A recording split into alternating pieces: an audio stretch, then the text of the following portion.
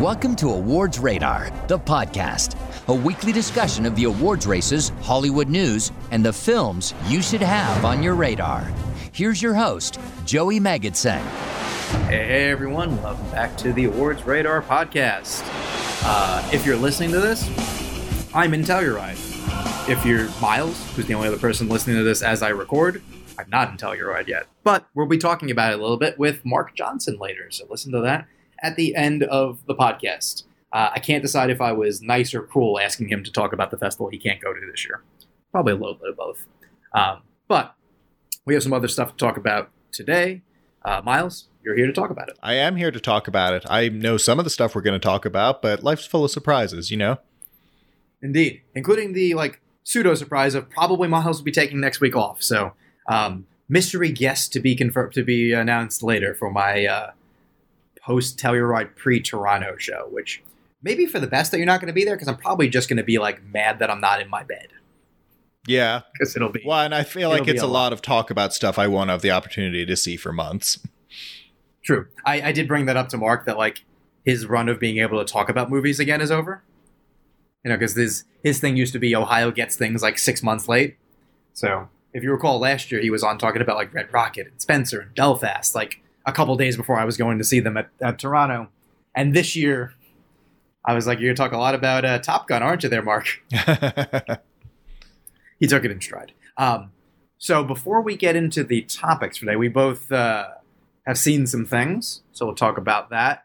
We have a couple of questions. And then at the end of the episode, you'll hear Mark and I talking about Telluride, what might be playing there. Sort of I call him the Telluride shaman, just because, he's in Middle America. And he's been there enough times that for anyone who hasn't gone and kind of hears us talk vaguely about how it's a different festival in other places, that'll be an interesting conversation. So you can hear that at the end. We do have some business to take care of at the top, which is, for those of you who recall, we had a reader/listener suggest to us to do a fantasy movie draft. And we did that in May 10th, I believe. I've got May 15th. I might have started it a week earlier. I think I probably the week before when we said we were doing it, I put it in my notes. It's okay. Whatever. In May, Miles, Steve, and I picked some films, some actors, some actresses. And what we're going to do now is we're going to look at what we have, and we're going to make some adjustments, some temporary adjustments, because Miles was saying off air, Steve isn't here, so he's kind of at a slight disadvantage. But Steve is aware. Steve will be able to. He'll be on again soon to talk about them, but can also let me know the changes. So the main changes will be obviously things that either it turns out are really not players, or for the most part are not coming out. So I'll read what everyone has, and we can do that. So I'll start with Steve, since he's not here. His film list is problematic. Yeah, this is a tough one. Killers of the Flower Moon. It was his top pick. Whoops. Poor Things. Whoops. Amsterdam. Coming out, but, Everything Everywhere All at Once is his, ace there. Absolutely. He has Maestro, which is not even done yet. And his Safety is the Sun, which clearly is moving into the top thing, so he's going to have to pick a couple of movies. His actors, Jesse Plemons, Out of Play. Because that was, I assume, for Killers of the Flower Moon. Makes sense. Brad Pitt, I'm going to say Babylon, so he should still be in play. Ruffalo, Poor Things, Out of Play. Paul Dano, Fabelman, so in play. Bradley Cooper, Out of Play. His Safety, John David Washington, who is in play.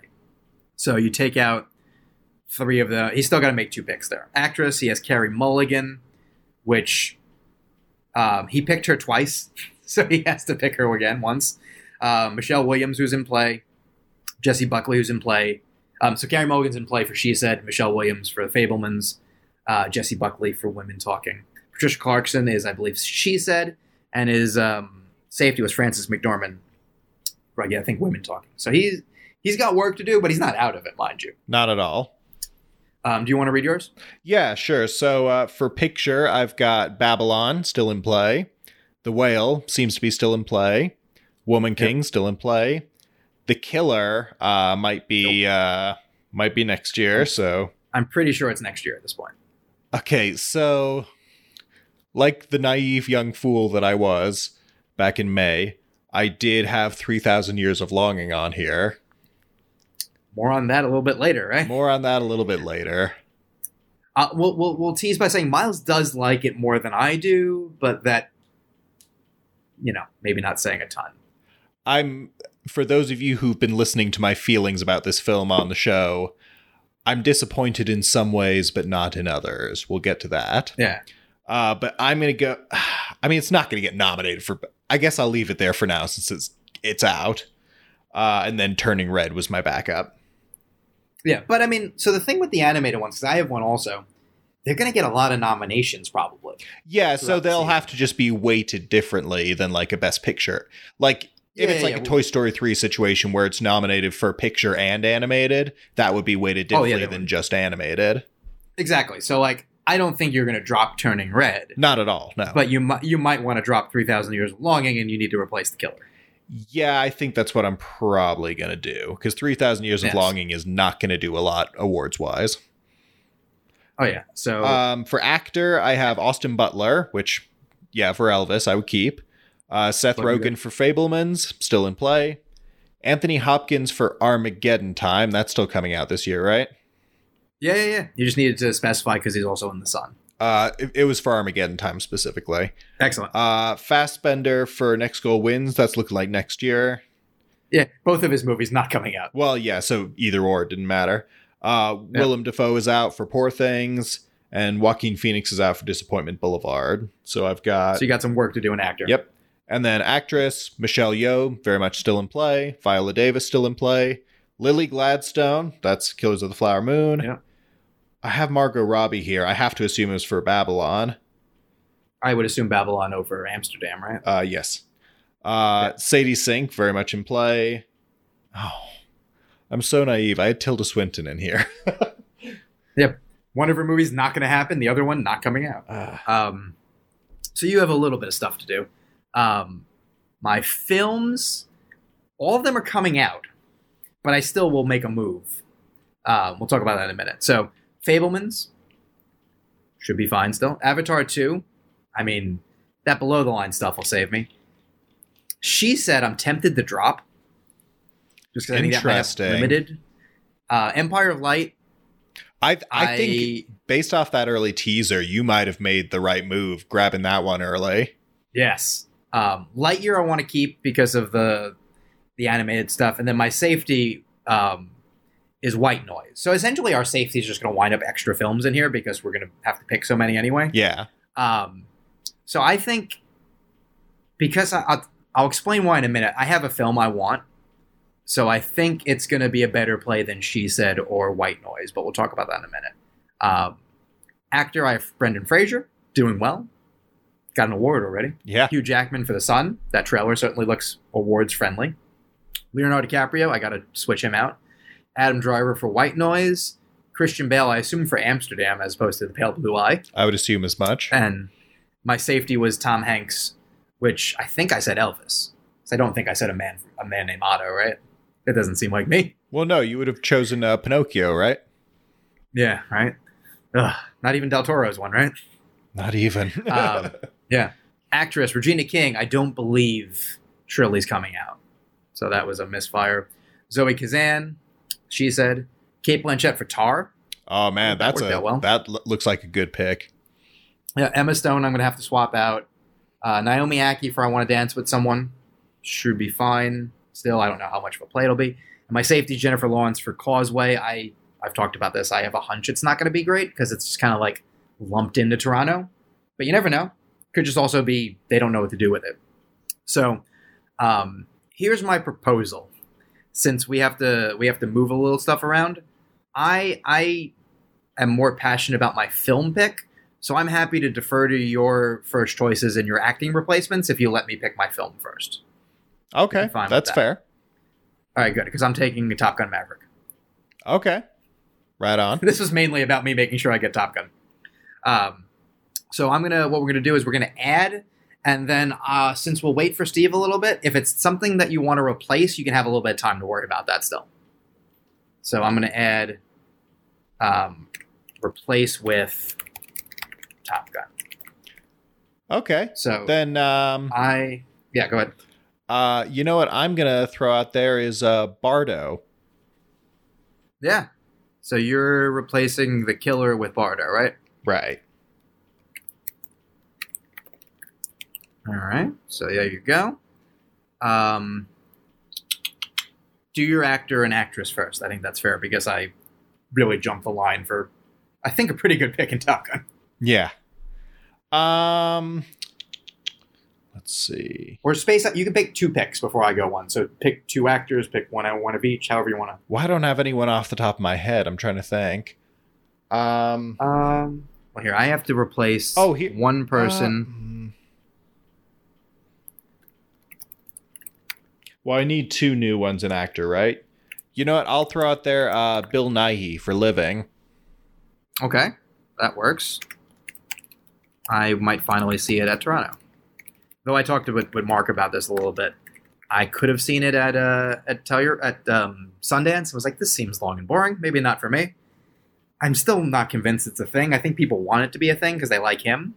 But we'll see. Yeah, well, and it's a good narrative because it's a remake of a Kurosawa film, too. And it's the kind that would be worthy of that if it's done well. Yeah. Then I need 1 new actress.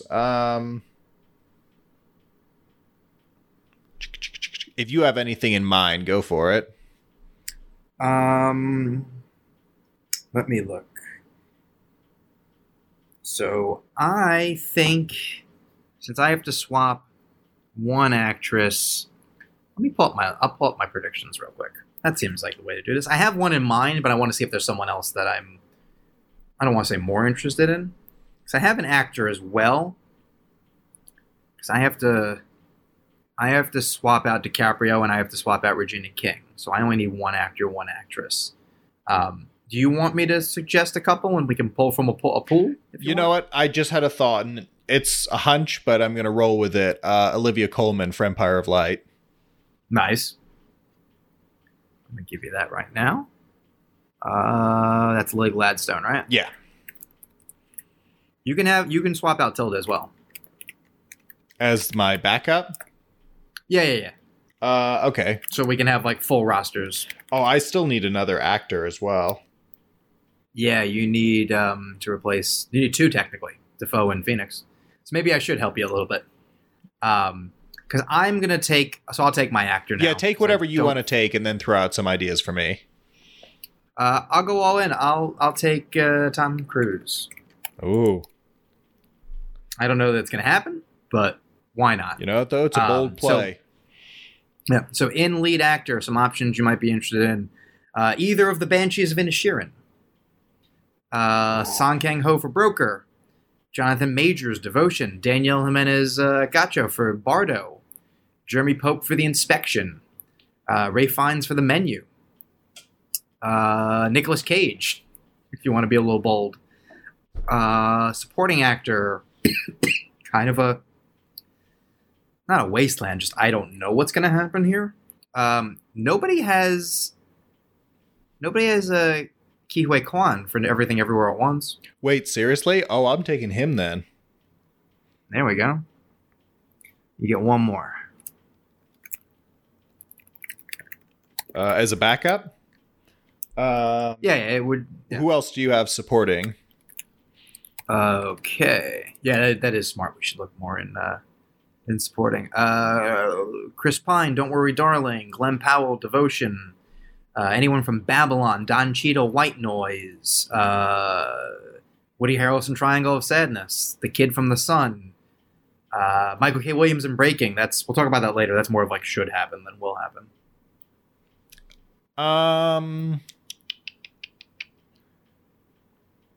Jonathan Majors is also in Devotion. Is he not lead for that? I don't know what their category. I don't know how much of an awards play that is. It's hard for me to get a read on it. I don't necessarily get that vibe from it, and like it's tough to be a really good like fighter plane movie in a year that already had Top Gun Maverick. Exactly. It seems destined to be well liked, but not, not do so super well. I'm surprised you're not into Song Kang-ho. if he didn't get it for Parasite, I just don't know that I see much international play for that. That's true. I mean, Brian Tyree Henry's in the Jennifer Lawrence movie, so that's if you think that movie has a chance. You know what? I'm gonna kind of roll the dice. I'm gonna go with Don Cheadle for White Noise. I get a feeling from the trailer. Nice. Actress wise, I have to pick two. Fuck. And you have to pick two. No, one more, because you got Olivia Colman. And then I think I have to pick one more picture as well, but go ahead first. Yeah. Options are, and I guess, sorry, Steve, you're going to have to... Listen, there's plenty of people, and maybe he has the upside even in that waiting a couple weeks, whatever bursts out of nowhere on the festival scene, he can just grab. Well, that's very true. So, I think that's a fair compromise. If we're taking early information, he has the late game. Ana de Armas, Blonde. Danielle Deadwyler, Till. Laura Dern, The Sun. Florence Pugh, Don't Worry Darling, though I feel like that ship might have sailed for different reasons. Yeah. Anya Taylor-Joy, The Menu. Taylor Russell, Bones and All. Or I guess by that token, Chalamet is around for that. Which, if I don't like that movie, I think I'm just lost on Guadagnino at this point, right? I would assume Cannibal so. Romance isn't for me. So supporting actresses, we have other people from The Whale, Hong Chow, for example, Jean Smart, Babylon, Anne Hathaway, Armageddon Time, also Jeremy Strong, Armageddon Time in The Men, Samantha Morton, The Whale, Greta Gerwig, White Noise, Stephanie Sue for Everything Everywhere All at Once, Nina Haas, Tar. Okay, so I'll let you go first on these, just because. Oh man, unless you want to really grab one. You know what? If you're not super partial on anything, I'll take Danielle Deadwyler. Okay. Oh, I'll take Ana de Armas then. Excellent. I'm a little disappointed that movie's not going to more places. Blonde. I get the vibe on it that maybe it won't necessarily be great, but it could still be like a Best Actress vehicle and nothing else. It could be like a Judy. That's what I'm thinking. I think they also just feel like it's not commercial and it's going to get like very divisive reviews. Like it's going to have its champions, but besides that, it's going to be like, oh, what do we do with this? Yeah, I think it's going to be a tough sell no matter how you slice it. They're just starting very early with like, that's not prime priority. So yeah. I'll take my other pick. I'll take Laura Dern. That's smart. Just because that trailer came out today. That's smart. So you have... I think you're good now, right? Yeah, and you took Danielle Deadwyler as well? Yeah. All right, so we're good. So business taken care of. Oh, wait, I have... You're good on pictures. I need one more picture. Oh, yes, you do. Because you're gonna drop 3,000. Yeah. So I will take... Oh. Just rattle me off some things. Well, you, as I close that page. I'm sorry. It's okay. The listeners love it. You can take options such as door number 1, door number 2. Highest ranked thing that we don't have would be... You took Bardo. Mm-hmm. Women talking would be an option. Elvis? Yeah, Elvis. Banshees of Inisherin? Oh, I'll take that. There we go. Which, can I tell you that there's a major conflict with that one for me? How so? I think it's like that or The Sun is the same time at TIFF. I mean, I wouldn't think twice about that one, but also The Sun already looks very much not for me. Yeah. Well, I mean, you also haven't seen The Father yet, so. Well, yeah, hard to say. Not that they're, it's not a sequel or a prequel, but I get what you mean. We'll see. We'll see how it plays, and then how important it is for you to see it. Speaking of things, you know what? Let's do a question since we're talking about festival stuff. We have a question about the festival season. Boom. Yeah, there we go. I was going to let you talk about the things you've seen, but we'll get there shortly. We'll get there. Yeah, this is about when we talked about Venice last week. For those of you who don't remember, we talked about Venice last week. And we have a question that asks, from Cave Lee, sight unseen predictions for the Golden Lion, Silver Lion, and Volpe Cup at Venice, as well as the People's Choice Award at Toronto. Would you like to do one or the other first? Well, you probably have a much better sense of what's competing for each, whereas I have a sense of the overall films that are happening, but I don't always know what's going where. So we can do them like one prize or like one fest at a time, and so let's do Venice, and I'll tell you what won last year. Okay. All right. So the Golden Lion went to Happening. What was the other one they asked for? The Grand Jury or the Silver Lion? Silver Lion. Okay, so Golden Lion went to Happening. Silver Lion went to Power of the Dog. And the Volpe Cups are for actor and actress. Penelope Cruz won for Parallel Mothers, and John Arcilla won for On the Job, The Missing Eight. So 2 things were main Oscar players, 2 were a little more esoteric picks. Yeah, okay. So in this year's lineup, I believe they have to be in competition, right? I would assume so. You got White Noise. You have Il Signore del Formici. I'm going to struggle with the Italian movies, I'm sorry. The Whale. La Emincita. Saint Omer. Blonde. Tar. Love Life. Bardo. Athena. Bones and All. The Eternal Daughter. Beyond the Wall. Banshees of Inisherin. Argentina 1985. Chiara. Monica. No Bears, All the Beauty and the Bloodshed, A Couple, The Sun, Our Ties, and Other People's Children. Okay. So I've got mine. All right. So I think the way to do this, my strategy at least, is I'm not going to try to predict the ones that you can't pick, and I'm just going to go with the Oscar-y stuff and hope that I hit 2 out of 4. That's probably what you're doing also, right? Similar, yeah. Yeah, so my Volpe Cup for actor, I'll do Brendan Fraser for The Whale. Same. Yeah. My Volpe Cup for actress, I'll do Cate Blanchett Tar. Yeah, same. Yeah. We were on a similar They're the same. Yeah, they feel like safe choices at this point. Yeah.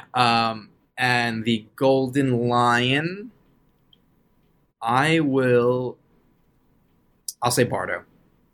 Okay. Here's my prediction is that Golden Lion goes to any one of the foreign language films you just named that I don't know anything about at this point. I don't know which one, fair. But one of that group is my prediction. And then Silver Lion, I think, will go to The Whale. My Silver Lion, I think, will go to either Bones and All, or the documentary, All the Beauty and the Bloodshed, because that's in so many of these lineups, like in higher spots than you would initially think. Okay. That somebody really thinks highly of that. Well, I hope somebody's writing this down. Someone's listening. Oh, God, I hope someone's listening. I mean, they are. I hope. Jesus. God, we just had a little bout of paranoia. Toronto Audience Award is interesting because it does often go to a player. Mm-hmm. Or if it doesn't, it goes to something way off the beaten path, let me tell you. But there is a point in which they were very much in play as a predictor. And I would say 2007 kind of started things up a little bit. Okay. So before that, other years had it. So like they had a good run in parts of that. So like in 96, Shine won the Audience Award, went on to be a Best Picture nominee. Sure. 98, Life is Beautiful. Life is Beautiful very clearly would be an Audience Award winner, Shine a little more surprising. For example, in 99, American Beauty won the Audience Award. Makes perfect sense then. Now, iffy, but we've talked about that several times. Yeah. But at the moment, as a new film with popular, not controversial actor Kevin Spacey, you can see why. Oh, 100%. Yeah. So starting in 2000, they had the runner-ups. So like Crouching Tiger won in 2000. 2 of the films people probably wouldn't know if I told you, but one of the runner-ups was Billy Elliot. Okay. 2001, Amelie won. Yeah. One of the 2 runner-ups was Monsoon Wedding. So like they were not in the Best Picture lineup, but they were in play in various ways. Whale Rider in 2002 started its run There you go. to being a surprise actress nominee. Bowling for Columbine was a runner-up, and so was Bend It Like Beckham. Whereas in 2003, Zatoichi won, very far away from the Oscar lineup. None of the things there were. 2004, Hotel Rwanda. Very close to a picture lineup, I would say. Yeah. 2005, Sozi won, which might have been our key that was going to be a big deal. Yeah. Because And it was. It beat 3 movies people probably don't recognize. I'm just doing this for expedience sake. And Brokeback Mountain. Brokeback, you would think would have been the winner out of that lineup. 2006, Bella won. One of the runner-ups was the Dixie Chicks documentary. So 2007 is when I start to kind of do it, because Eastern Promises wins. And that's on the periphery of the awards race, coming off of A History of Violence. Sure. First runner-up is Juno, though. Okay. Boy, I would have thought for anything Juno would win the audience award. Yeah, that's a little 2008 surprising that year. Yeah. 2008 would be the least surprising winner, perhaps we'll hear here. Slumdog Millionaire. Oh, you don't say. Yeah, nothing else even in the Oscar lineup was around. 2009 will surprise you, though, because Precious wins. Okay, no, it's starting to get to the point where I remember that as it was happening. Yeah. Micmacs, one of the runner-ups. Oh, interesting. Yeah. 2010, The King's Speech. We all remember when that happened. Like, oh, I guess we know what's going to lose the Social Network. Yeah. 2011, I think people remember also because we had started to, after Slumdog, Precious, King's Speech, oh, what wins the audience award is a Best Picture frontrunner. Where do we go now? Wins from Nadine Levacki. A Separation, second runner-up. Okay. First runner-up, Starbuck, if you remember that movie. Oh, wow. Okay. Yeah. They get back onto it in a big way the next year because Silver Linings Playbook wins. Sure. And the first runner-up is Argo. Well, very on it that year. Yeah. The next year, 12 Years a Slave wins. Oh. First runner-up, Philomena. Philomania, if you prefer. And second runner-up, Prisoners. You know, the popular audience movie Prisoners. Oh, of course. 2014, The Imitation Game wins. Yeah. Okay. St. Vincent, one of the runners-up. Oh, interesting. Also, Learning to Drive. 2015, Room wins. Second runner-up, Spotlight. Oh, on it. Spotlight, the happier of the two movies. Yeah. 2016, the other completely unsurprising one, La La Land wins. Yep. First runner-up, Lion. Second runner-up, Queen of Katwe. Oh, interesting. Next year, 3 Billboards wins. Yeah, that tracks. First runner-up, I, Tonya. Okay. Second runner-up, Call Me By Your Name. The year after, Green Book wins, I'm sorry to say. Oh, well, I mean, they're on the pulse. Yep. First runner-up, If Beale Street Could Talk. Second runner-up, Roma. Just remember that for a minute. Those were the two films liked less than Green Book. That was such a weird year. Yep. 2019, Jojo Rabbit wins the audience award. I remember that being a slight surprise. Yeah. First runner-up, Marriage Story. Second runner-up, Parasite. Well. I don't remember what I thought was going to win. I'm actually going to pull up that lineup for a second. Because I remember it being one of the things I was like, yeah, like that's definitely one of the options. I wonder if I thought Parasite would be the one. Probably got to look in... I guess it doesn't... I guess the audience award is almost anything, right? A Beautiful Day in the Neighborhood, Ford v. Ferrari, Hustlers, Joker. Not that I'm saying those are super likely, but those are some of the things that might have gotten some votes. Sure. Dolomite Is My Name. Judy. Knives Out. Oh? the Lighthouse. Lucy in the Sky. Motherless Brooklyn. Some of these have no chance. Pain and Glory. Portrait of a Lady on Fire. The Report. The Two Popes. Uncut Gems. I think like the Two Popes might have been the one I thought might have surprised. Okay. Have you ever seen it? I missed it the year it came out. I've seen like clips and stuff from it. I think you would enjoy it. It's surprisingly enjoyable. I mean, I like both those yeah, actors, so yeah. Oh, yeah. Marriage Story and Parasite were the runner-ups. 2020, Nomadland wins. Also, got to remember, it was kind of a compromised year, let's say. The runner-up, one was Beans, the other was One Night in Miami. Okay. Last year, the first runner-up was Scarborough. The second runner-up was The Power of the Dog. Belfast won. Also, not surprising in the slightest. No. So what do you think will happen this year? Is Empire of Light playing here? It is. Okay. That's one that I'm starting to think we should start to expect to see big things from. That could work. I'll say The Fabelmans is another option. Fabelmans, definitely. They could go with a weird one. Glass Onion. Man, I would love to see that. I think The Whale is too much of a tearjerker, right? That's my assumption, yeah. I mean, you've seen the play. I assume it's not going to deviate too far. Aronofsky's doing it. It's not going to be a feel-good movie. I mean, the play's not a feel-good play, right? No, but like, he's not going to bring a lighter touch to it, is what I'm saying. No. He's going to lean into like, this is a bad time for this guy. Oh yeah, it's going to be visceral.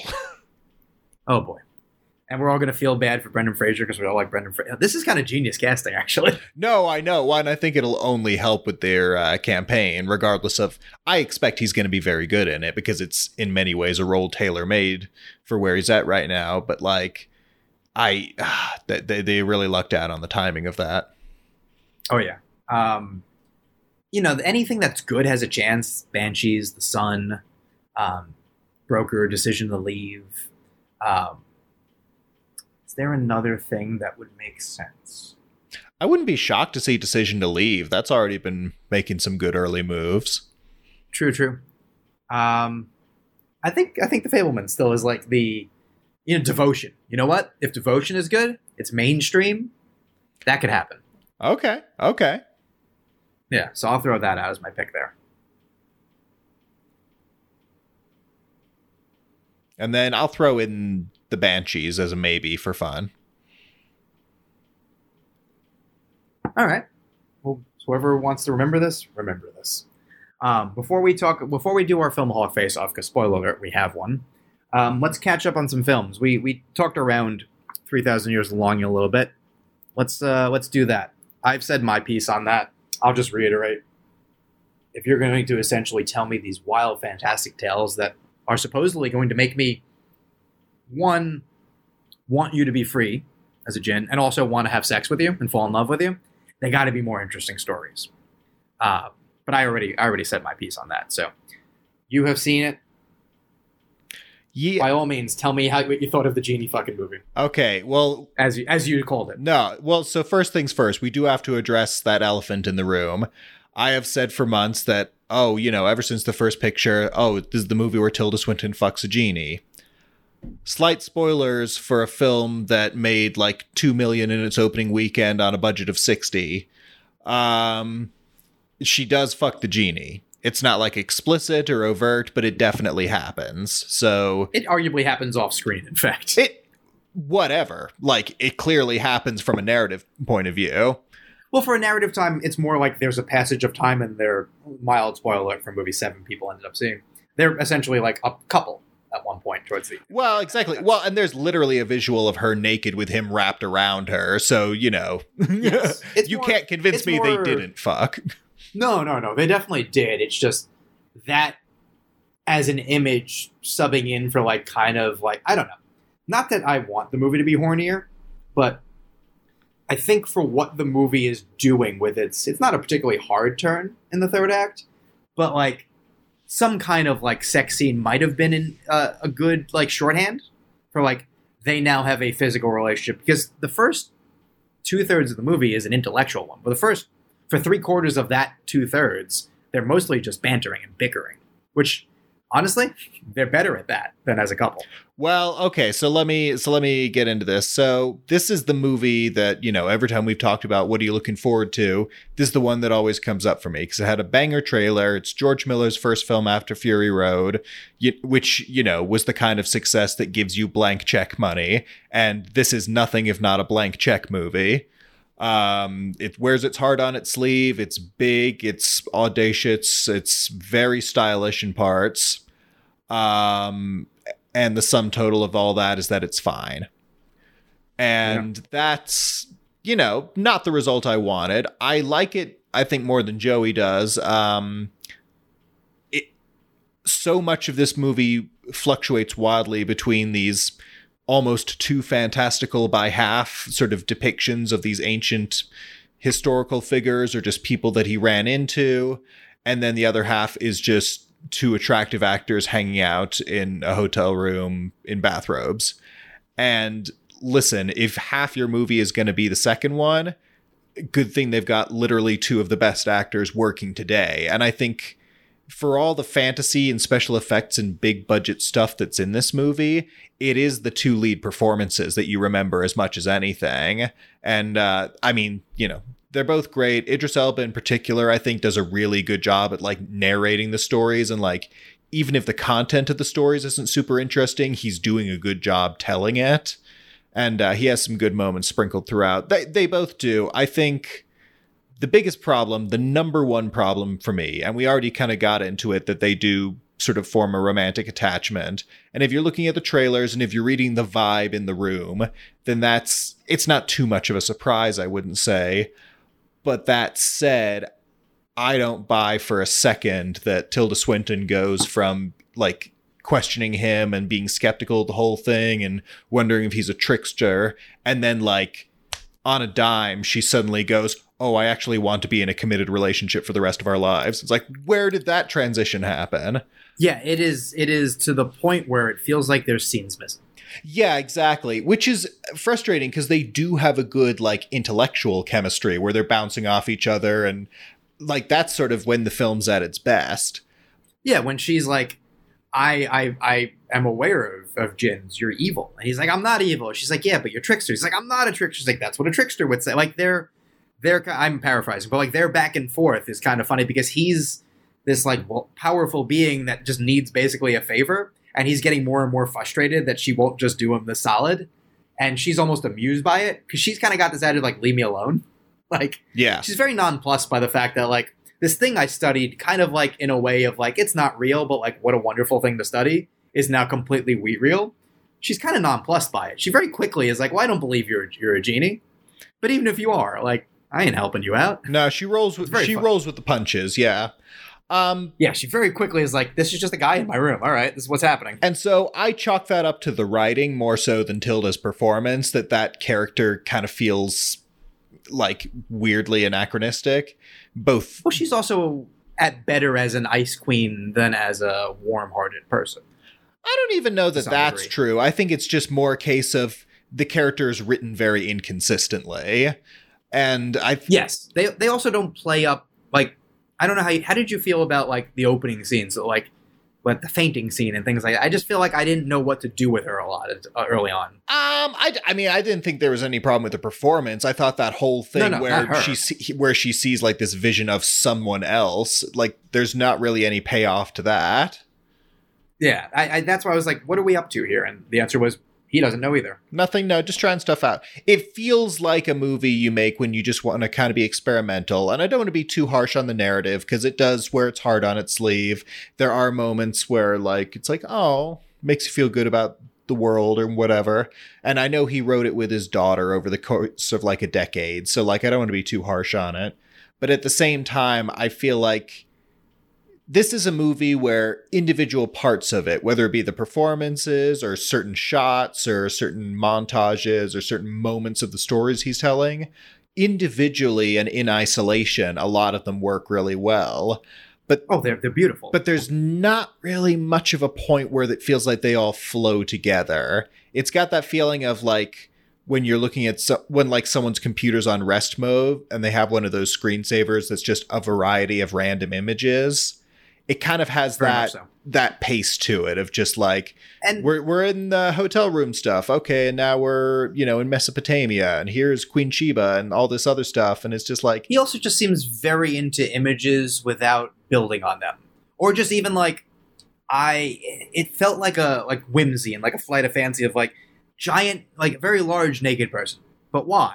I don't know, it'd be interesting to look at. Like, a lot of the answers to why in this film feel like the answer was, I don't know, it'd be interesting to look at. And that's cool. Well, But- and not only that, that mentality worked wonders in Fury Road, which is a very simplistic story that all takes place sort of linearly. The problem with this one But that is captures your imagination. well, exactly. Well, because then it all goes in service of world building and in sort of Yeah. fleshing out all the weird nooks and crannies. That works because it's all, you know, within the 2-hour time or several day time frame or whatever. But the problem with this one is that it's bouncing all around like hundreds of years in the past and the future, and it never lands on a consistent tone. And so Well, all the it just- interesting stuff in it is just kind of free floating. Yeah, and Idris Elba's Jin, the 3 stories he tells, the first 2 he feels very incidental to me in them. So that's also, I think, part of why those stories just fall incredibly flat to me. The 3rd story is a banger, by comparison at least, and it kind of sets up why he would be in this position more so than the other 2 stories. But I felt like they kind of lost me by that point. But yeah, you're right in the sense of, you know, the guitar playing guy in Fury Road adds nothing to the plot, but I don't know, it'd be cool. Wouldn't that be fucked up and cool? Works for that vibe of like striking imagery in a wasteland. This is striking imagery in what's supposed to be a striking story, and the story is just not striking. Right. Well, it's because Fury Road was the kind of movie where it's like, you know, from like crazy mastermind George Miller, like where that vibe kind of fits. It doesn't so much fit with this like historical spiritual movie about like, you know, these people falling in love and then, you know, magic gets in the way and all this sort of stuff. It never really latches onto a focus. It's just trying out a bunch of ideas. Yeah, and most of them fall flat, unfortunately. Yeah, and so, you know, what we were talking about before, where, like, I don't buy Tilda's, the characters transition into, basically, their romantic chemistry just kind of isn't there, and that's a problem, because the entire 3rd act kind of hinges on that, and without getting into spoilers for how it resolves, like, it is, you know, all that stuff, and then they try and bring up stuff like, oh, the intolerance of your neighbors and stuff, which, like, doesn't connect to anything. No, that's the 3rd act is very meandering for a movie that's supposed to be wrapping up slowly. Like it's less than 2 hours, but I feel like it could have been even shorter. I feel like I don't need the racist neighbors. The like it's kind of an amusing scene in some ways, but also they added nothing. Yeah. Honestly, I hate doing this because I do kind of think the 3rd act is better in that I'm okay with the vibe of just, oh, these people were lovely. Let's spend a little time with them. And some of the imagery is interesting, like what like London would do to a genie. But it almost could be an epilogue, like the entire 3rd act. Like, I don't know. They could have ended on that image of like her naked in his arms in a way, and then kind of wrapped up very quickly on like the things that we know that we're not saying. Maybe, yeah. Either wrap it up or just don't do it at all. I don't know, because like that was the moment where the film kind of lost me, because it's like, oh, this is the focus, not any of the interesting, like crazy stuff. Like I was expecting it all to build up to a little something more, but they're all just like pretty loose. Or the only thing that most of the stories have to do with anything is that he's somewhere in them. And he's not even present for a lot of the actions. Oh yeah, it's 1.5 of them at least, he's like in another room for most of the things that are happening. Yeah, he's essentially telling a story he heard from someone. Yeah. Or like he overheard through the floorboards or whatever. Yeah, or like I gotta take the bottle home, and I don't want, like, she's worried it's gonna go through the X-ray and like do something to him, and nothing comes of that either. Oh my god, that scene felt like it went on forever. Yeah, because I'm like, this has to mean something, right? Like he wasn't gonna do it because it was supposed to be like, you know, a nicer movie, but wouldn't it have been fucked up if like the scanner just destroys the gin? I was kind of expecting something to happen with it because there was such a big panic. But then it's like, oh no, it just goes through and it's fine. It's like, oh, okay. Yeah. So what are we doing here? Exactly. That's indicative of the movie. There's a lot of like, oh shit, it's about to get in. Nope, never mind. Yeah, and it's very much frustrating. It's a lot of wasted potential, but I think it's still worth seeing for anyone who's curious. I mean, this is people are talking about, oh, it lost a lot of money. Well, you should have marketed it better. I don't know how the fuck you would market a movie like this. This thing is way too weird. Well, what was the budget? 60, You know offhand? 60 million, I want to say. And it opened to Two. what, 2? Oops. Well, here's what I'll say to that. To some degree, they got screwed by theaters because they were planning on going platform. And for anyone who checked out the box office this week, it was bad. The Invitation led with 6.8. They asked it to open wide because they just didn't have new product. Yeah. And it suffered. Well, So and you it know sets what? up an expectation for something that, frankly, it was never going to deliver on. No, it's an art house movie without being it's not like a challenging art house movie in that sense, but it's meant to play at the Angelica in New York City. Well, it is at meant your to play local on the art big house. screen. It's not a movie. Yeah. Like, if you are interested, a lot of this imagery is worth seeing on the big screen, even if it Sure, doesn't no, all as go a here. visual palette, almost impeccable. Like, Yeah. it's great to watch him play with visuals. It just, I wish they meant something. Exactly. And listen, that's why it's important to listen to more than one person, because I'm the one who's like, Fury Road is good, but also just fine.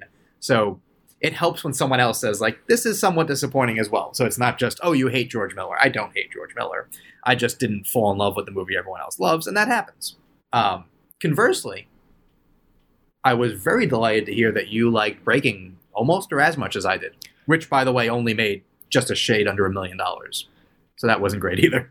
Yeah, I'm really glad I was able to make time for this one because it's, I love me a good bank robbery movie. Dog Day Afternoon is in my top 3 of all time. Like, and the cast that's involved, this one had me pre-sold, but it's really nice to see like a really taut, well done, riveting little dramatic thriller that like, it's about what it's about, and it's very focused and it's very character driven in a way that feels very, engaging. It takes place mostly in real time.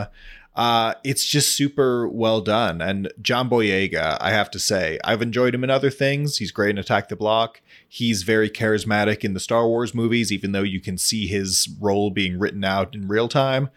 But So could he. yeah. And but in this one, he's, oh my God, it's such a commanding performance. He's creating a full-bodied character, and he's, sometimes going a little histrionic, sometimes going very subtle. He shows off a really impressive range throughout. Michael K. Williams, I don't know why more people aren't talking about the fact that like his last movie is in theaters right now.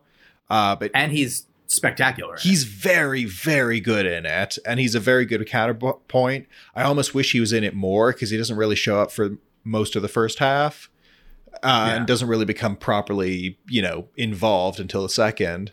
And he and Boyega bounce off each other really well, and I would have liked to see more of that dynamic. Yeah. Were you aware this was a true story? Yes.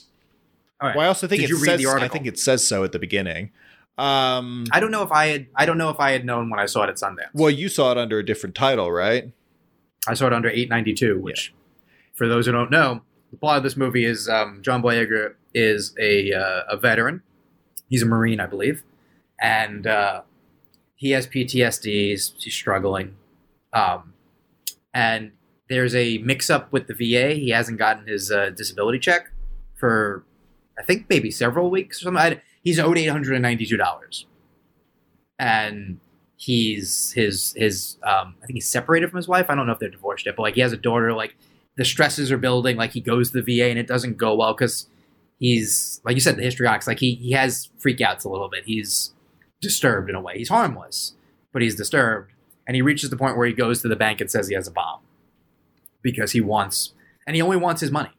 He doesn't want the bank's money. He wants the VA to give him his money. Well, that's the point of interest, too, because at multiple points, different characters, make an offer that, like, would hypothetically get him what he wants, but compromise why he's doing it, which is, here, I will just wire you this money, or here, we can, arrange something. But he stands his ground and says, no, this is the VA's fuck up. Like, they're the ones who need to be put on blast for this. I don't want it from anywhere else. Which is interesting because Michael K. Williams, negotiator, is a veteran as well. He's a former Marine as well. Yeah. So he addresses him as sir. Like he talks as a fellow soldier and says, like, I've had my problems with the VA as well. The haunting line from that is still when he says your life is worth more than $892. Yeah. Which is the haunting part of the movie. without saying what happens. You can also look up what happens or you're aware of the story. But the fact that it came to this over a not insignificant sum of money, but a sum of money that shouldn't break someone, essentially. No, exactly. Is haunting. And if you read the true story, the amount of fuck ups that led to this is even more so than in the movie. The movie kind of abruptly ends for a reason, but the article talks a lot more about what led to that, and the movie made me very angry in a good way, like a powerful I love the movie way. But reading that story, boy, do you wind up frustrated with like how society can do this. Yeah. Well, and that's, I think, what really struck a chord. And, I felt the same way about it that I do when I watch movies like, Black Klansman or Selma, where it gets you like really fired up about racial injustice. And in this case, injustice towards veterans and just societal, like all the different ways and all the different avenues that like stupid red tape can come from that can just fuck up a person's life and like drive them to such a point of desperation. The movie just illustrates all that so beautifully. Oh yeah. Very underrated. Wish more people had seen it. Glad it made about $1 million all told right now, but should do more. Yeah. Alas. You also saw something you reviewed. I think that's the only other one you saw, right? Yes. So my first review in probably since April went up on the site. Is for a Korean movie called Alienoid. And it was interesting because I got to see it via screener, but I wish I'd seen it in theaters because it's very much a big screen, epic blockbuster, ridiculous kind of movie. Like, this is what summer popcorn is like made for. And I kind of wish that like more people were aware of it, because I think it is the kind of one that you see it kind of like RRR, where you're like, this would play the best on a bigger screen. But it's very weird. It's very out there. It's basically a time travel alien invasion, 1300s martial arts movie. Is there a robot? It's like called Guard or something, right? There are several robots. Yes. Guard is the main one. A podcast I listened to, the host's wife was Instagramming about it. She loved the movie, and she loved that he has a hip holster like RoboCop. Oh yeah, totally. The guards, yeah. Well, he's interesting because he's a robot that's like making himself appear as a human, but then the human puts on like a robot like suit of armor, essentially. Sounds like a movie we didn't make here. Yeah, no, it's very far out too cool there for us to have made it. But it's a lot of fun. It's not like high art necessarily, but the action is really well done, and it just has so many interesting, the way it uses like these parallel timelines and sort of, a story that kind of jumps around.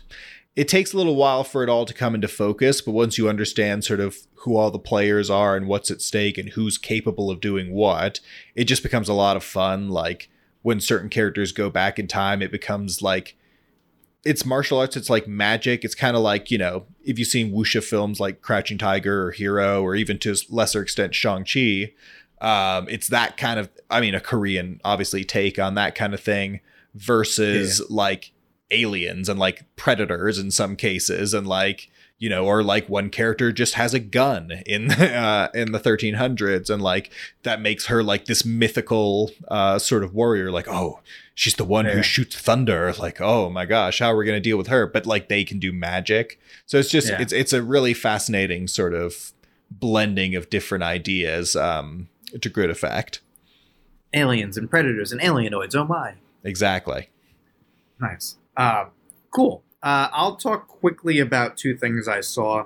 One, I'm not 1,000% I can talk about, but I think we're safe. Don't tell anyone. I saw the new Fletch movie, and I enjoyed it quite a bit, which probably helps in case I'm not supposed to be talking about it. John Hamm as Fletch, like, it's just fun. Like, so I don't know what so Miles, I think you're a fan of the Fletch movies, right? I don't think I've ever seen them. I think I've seen bits and pieces of the first one. I understand the vibe, but yeah.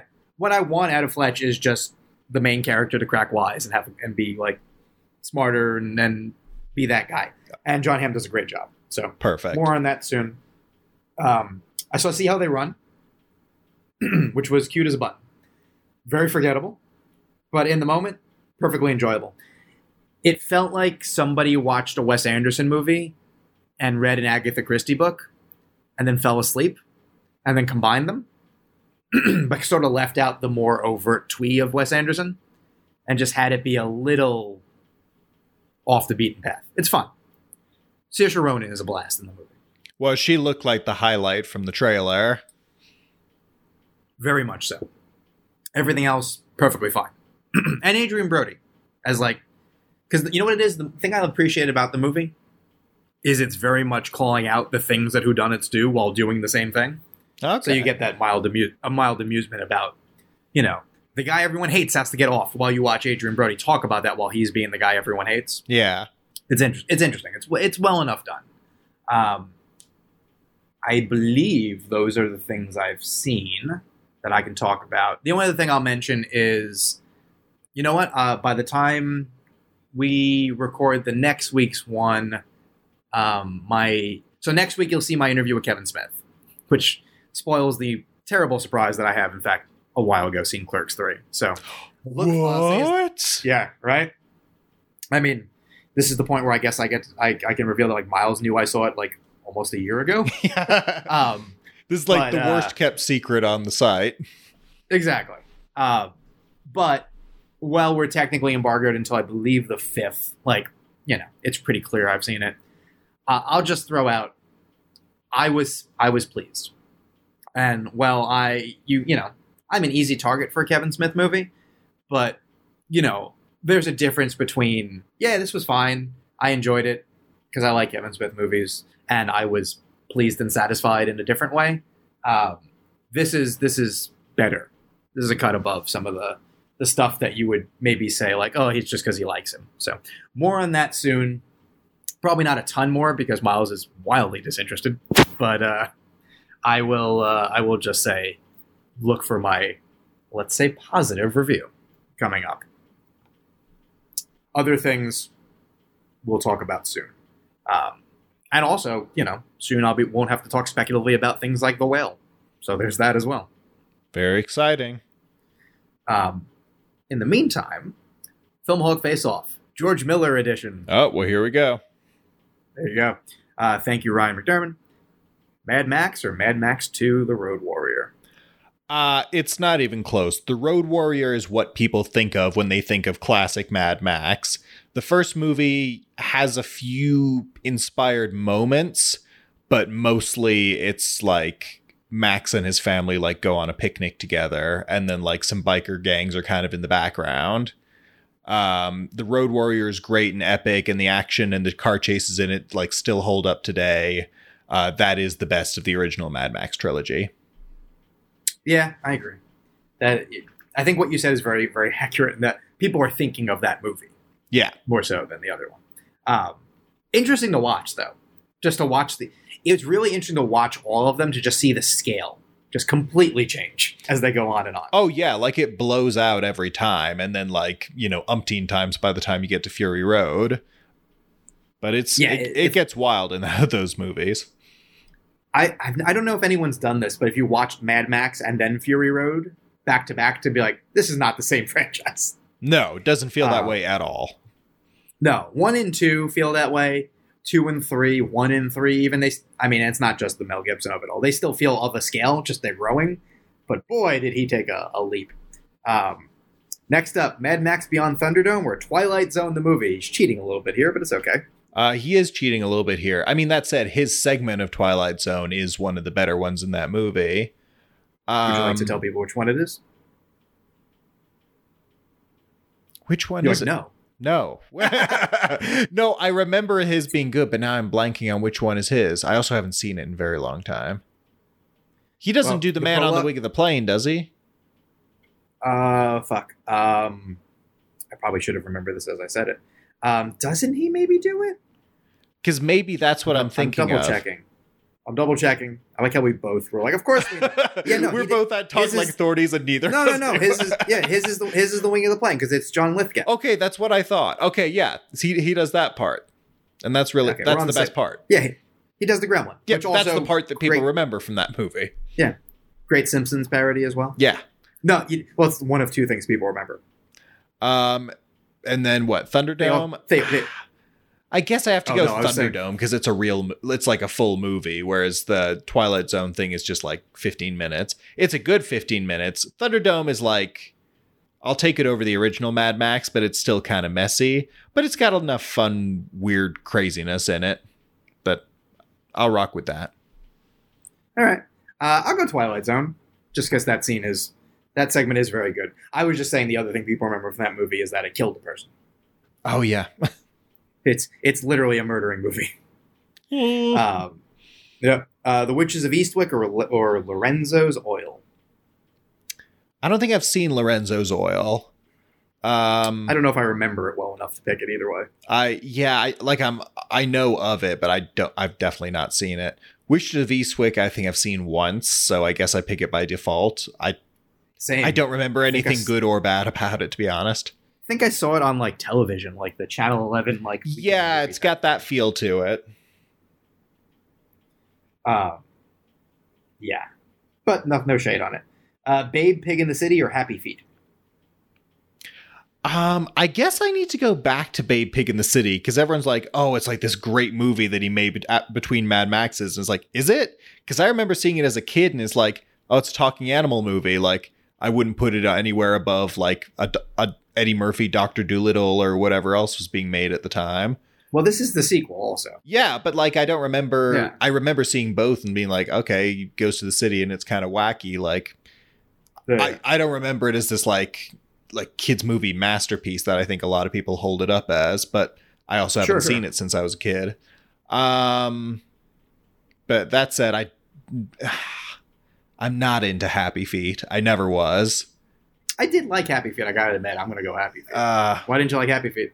I don't like that. I don't know. Something about the vibe, and it's like the dancing musical, but it's like with the weird mocap penguins. It just like, it never connects with me. It doesn't register as good dancing because they're penguins, but it's just like, it's a lot of just like penguins shuffling about and like celebrity voices gonna be like, rah, rah, and it's like, okay, fair. What is this?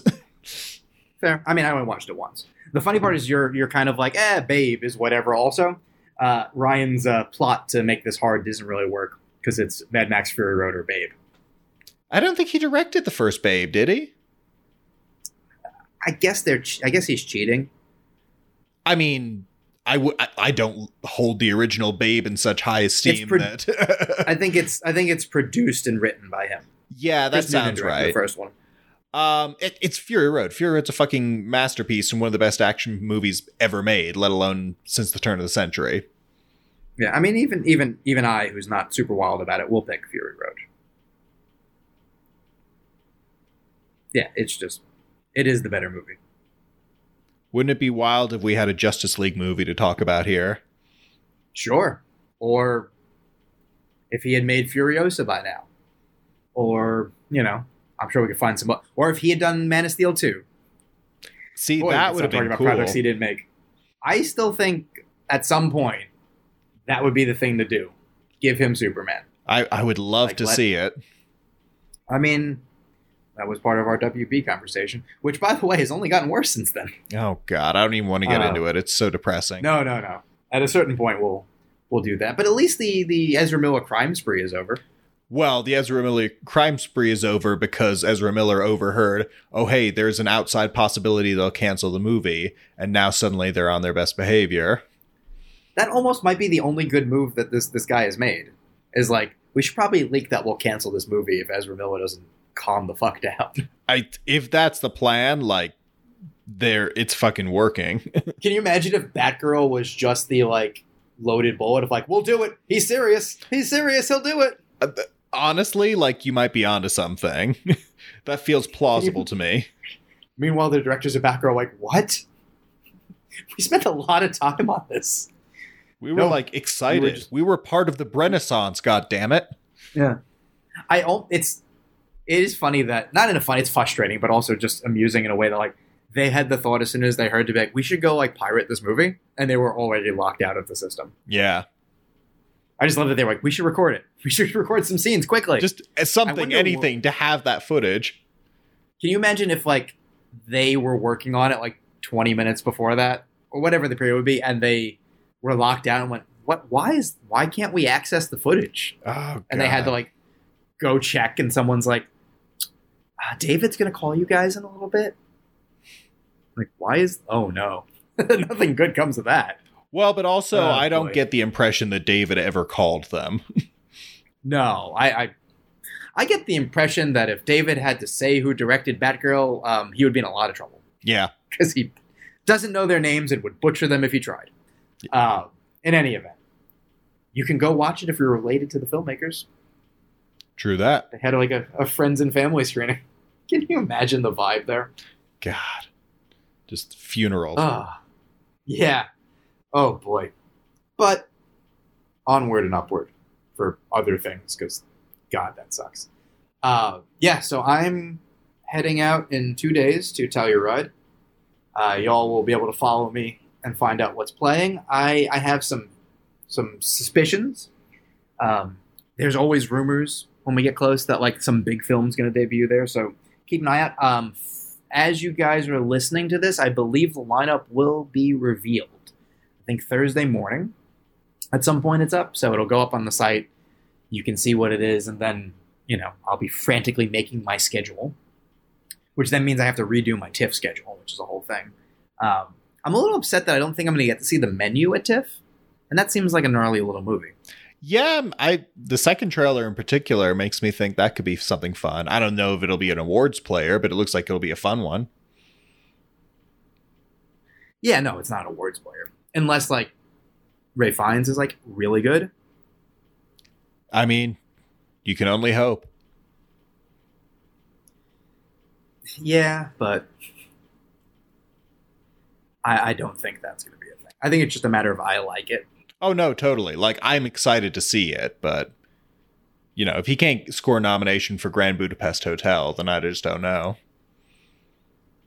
Or In Bruges, or any number of things he was good in. Mm-hmm. Here, I'll give you guys a quick overview of what I may or may not be doing. So, very much subject to change. But my Thursday at Toronto next week begins with probably either Decision to Leave or Broker. Don't know what I want to do there yet, but that's probably the first film. I have a suspicion one of the two will be at Telluride, so that might help that. Then at night, if I want, I can do Living. Okay. The next day, and all this is subject to massive change. The Inspection, which, have you watched the trailer yet? Yeah.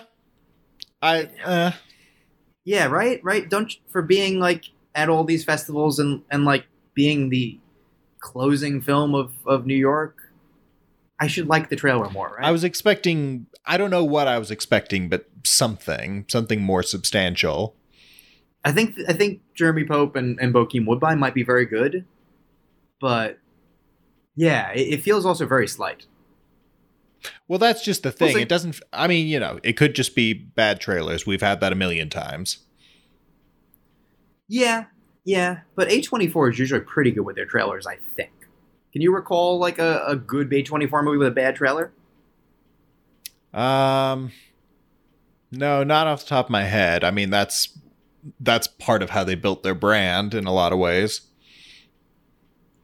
Yeah. And, like, I don't know. That afternoon, I would potentially be seeing the Weird Al movie. Oh man, that looks. I don't know what I was expecting from a Roku original, but it probably wasn't like the heir apparent to Walk Hard. Yeah, I'm very fascinated by it. I will probably be seeing The Woman King at some point there. Nice. Bros. Oh, there you go. I finally watched the trailer. That movie looks good.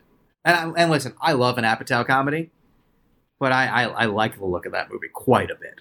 I actually saw Billy. What was his name? Billy Eichler on the street. Yeah, he was literally doing his show when I was going to the See How They Run trailer screening, like on the street where the theater was. Oh wow, okay. I was standing next to his poster, and I don't know if he was talking to me because I was looking at my phone because like I didn't particularly want to be on the show. I also knew it would be a waste of time because he would start talking like, I'm going to see your movie in Toronto next week. And I'd be like, never mind. But I think he said, get your ticket for Bros, bro. I don't know if he was talking to me or just in general. Mm-hmm. But for anyone who's watching the show, if you see him walk past a theater talking about Bros, I might be the guy looking at my phone. There you go. So like I said, The Lost King is an option, or Bros. I'll see The Woman King, I think, at a nighttime screening, which, again, I feel like it might be like a tweener. Yeah, I could see it.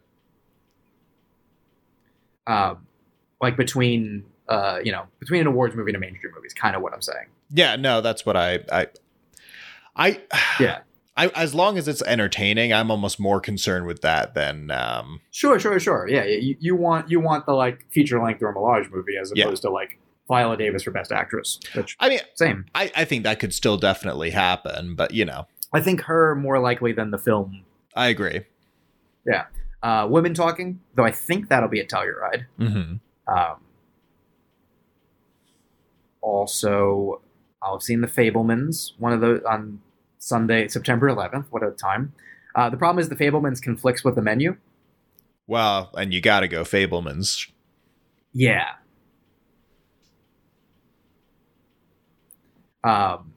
Causeway. Right. Which, like I said, I'm kind of hope. It's basically Causeway or My Policeman. And I don't know how I feel about My Policeman yet. Sure. I have a feeling My Policeman, they're clearly like positioning it as something, but we'll see. Yeah. Amazon certainly wants it to be one of their things. Yeah. I don't know. That one, I doesn't feel like I would go out of my way for a type movie, if that makes sense. Sure. So Monday, here's the morning that's going to hurt your head.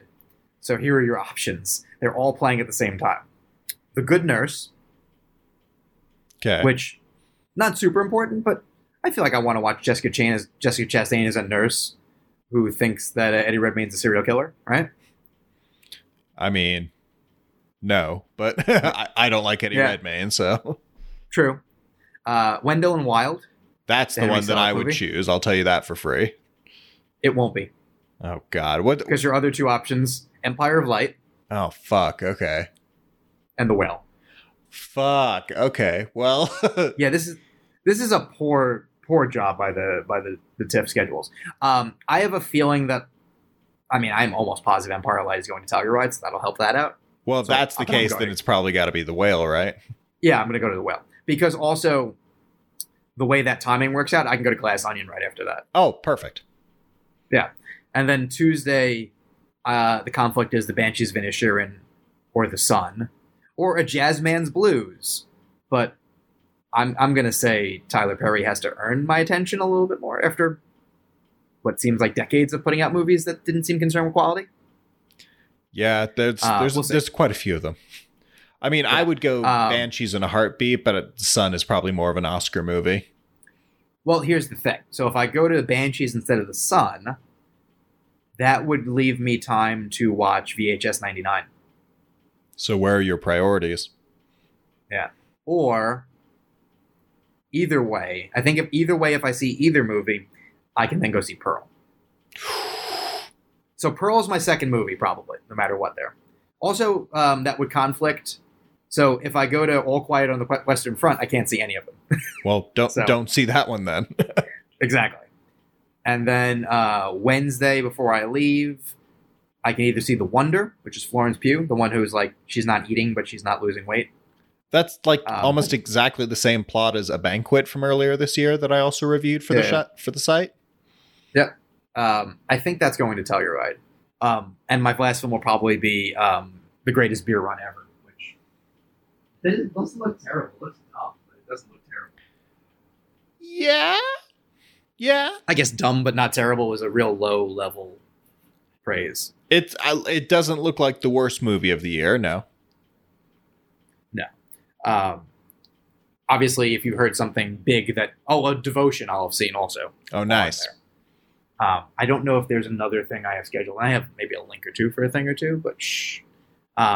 Also, last thing that we'll talk about is I've seen Triangle of Sadness. and I didn't particularly care for it. Unfortunately. Yeah, I need to get into his other films because I know I'm quite familiar with Force Majeure, but I never watched it. And then I remember hearing about The Square when it came out, but I didn't watch that either. So I kind of only know this guy through the trailers of his films. Fair enough. I think Force Majeure would work for you. I don't think you would like The Square. And I don't know what you would think of this movie. Interesting. Yeah. I mean, I think you would appreciate Woody Harrelson, but he's not in it nearly enough. I was going to ask, because I saw some early reviews say that he might be a supporting actor contender, but you don't see it? I mean, he's a very good performance in the film, but he's only in the second act.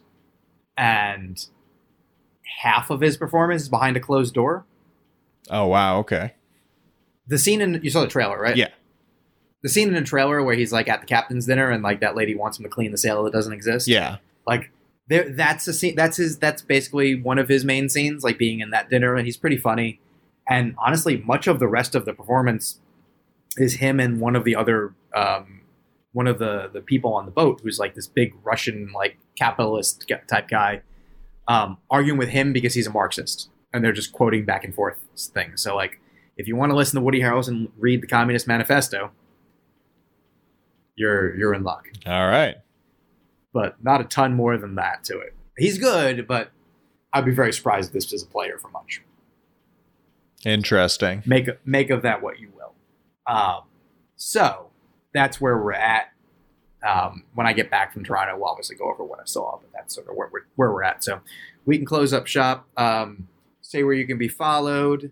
And you know what? I'll narrow it down. Tell me a horror movie you're looking forward to that's not Pearl.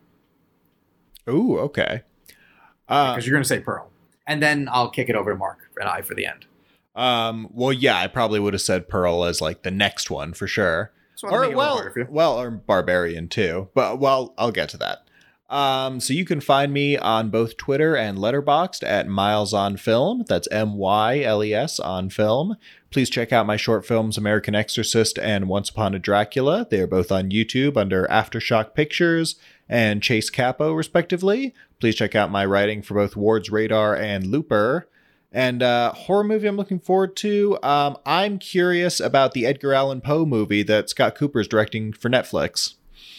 Oh, The Pale Blue Eye. Yes, with Christian Bale. Picture just came out earlier today. Apparently Harry Melling is playing Poe, which I think is kind of fascinating. Yes, I recently realized that because I, embarrassingly, thought this movie was The Bluest Eye, the book a lot of us had to read in like elementary school. Sure. So I was like, I'm not interested in that. That doesn't seem like a Scott Cooper movie, but now that it's like basically a better version of The Raven. Yeah, which I kind of had hopes for because I like Cusack. And like that movie wasn't atrocious, it was just wildly forgettable. Well, and it's also the guy who directed V for Vendetta, so it definitely should have been something. Yeah, that movie just got lost in the shuffle of like, I think that was also like a troubled production. Yeah, I remember that. Played for a long time. So there was just, it didn't get the love it needed. This movie, at least Netflix, provides the money. After that, it's all on the rest of you. It's a good pick. That might have been my pick. I don't even know if I have a movie. Well, because you've seen like Barbarian and stuff. Barbarian is the pick. You know what? I'm going to cheat before I say where I can be followed, and you can do your thing and say Barbarian because it's not out yet. I will watch it again. It's so much fun. Nice. I'm surprised it's not at TIFF in like the Midnight Madness section. You know what? Then since I technically should pick one that's not out yet, VHS 99. Oh, there you go. Because okay, here's one of my requests for 2 months ahead of time. When you do your 31 Days of Halloween again, one of the things you have to watch is VHS 92 or whatever it was, the last one. 84, wasn't it? 84? Yeah, whatever the last one was. Because I think you will like it more because it is gnarly and wild. Okay, just to mix it up. Remind me, but yeah, I can probably, if it's streaming anywhere. It might be on, I think it's a Shudder original. It might be on Shudder. Oh, well then that'll be perfect. I'll be doing a lot of Shudder stuff because I haven't seen a lot of their originals. Okay. I mean, Shudder will be a big resource for you. Yeah. Actually, now well, I mean, we can do this another time, but I'm actually curious what Shudder is rocking. There's a couple on there. I've already started sort of researching ahead to see what's streaming where, but they had one that just came out called Glorious, which is Ryan Quanten in like a motel bathroom, and like J.K. Simmons is the voice of a Lovecraftian monster on the other side of a glory hole. So Jesus, love it. So I just pulled up Shudder. VHS 94 is the one I'm thinking of, and that is a Shudder original, I believe. Well, there you go. So join free to stream VHS 94, so you're in. And 99 is coming now, which is also a VHS, which is also a Shudder. So actually, when is VHS 99 coming out? You might be able to watch that one too. There you go. Let's see. They don't say yet, but I imagine it's going to. If it's playing at the festival, it has to be oh, wait. Will release in North America October 20th. There you go.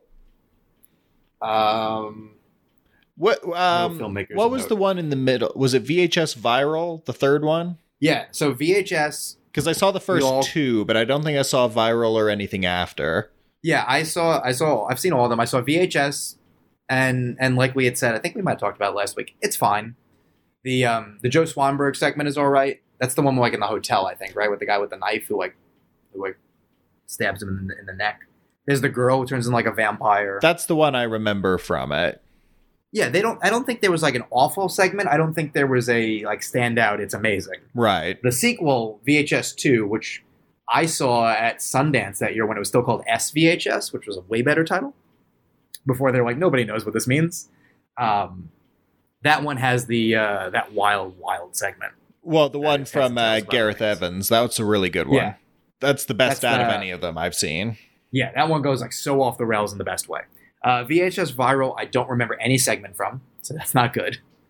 And the last one, what did I say, 94, 92, whatever the hell it was? Yeah. That one has several good segments. So there's the one I started to tell you about with Ratma in the storm drain. Yeah. That they think is like homeless people, but it's like this giant rat thing. It's short too. It's a real quick hit. Love that one. There's a ghost one that's all on like tripod type things, like in a funeral home. That's got a lot of tension to it. There's a like right wing like paramilitia thing where they have some sort of monster going on thing that's interesting. And their other one that I think you'll appreciate is, I forget what country it's from, but there's a mad scientist basically making like robot men monsters. Oh. And then the military breaks in to like shut him down, and they get attacked by robot men monsters. Okay. Fair enough. That's as out there as, I almost think it might be the same filmmaker.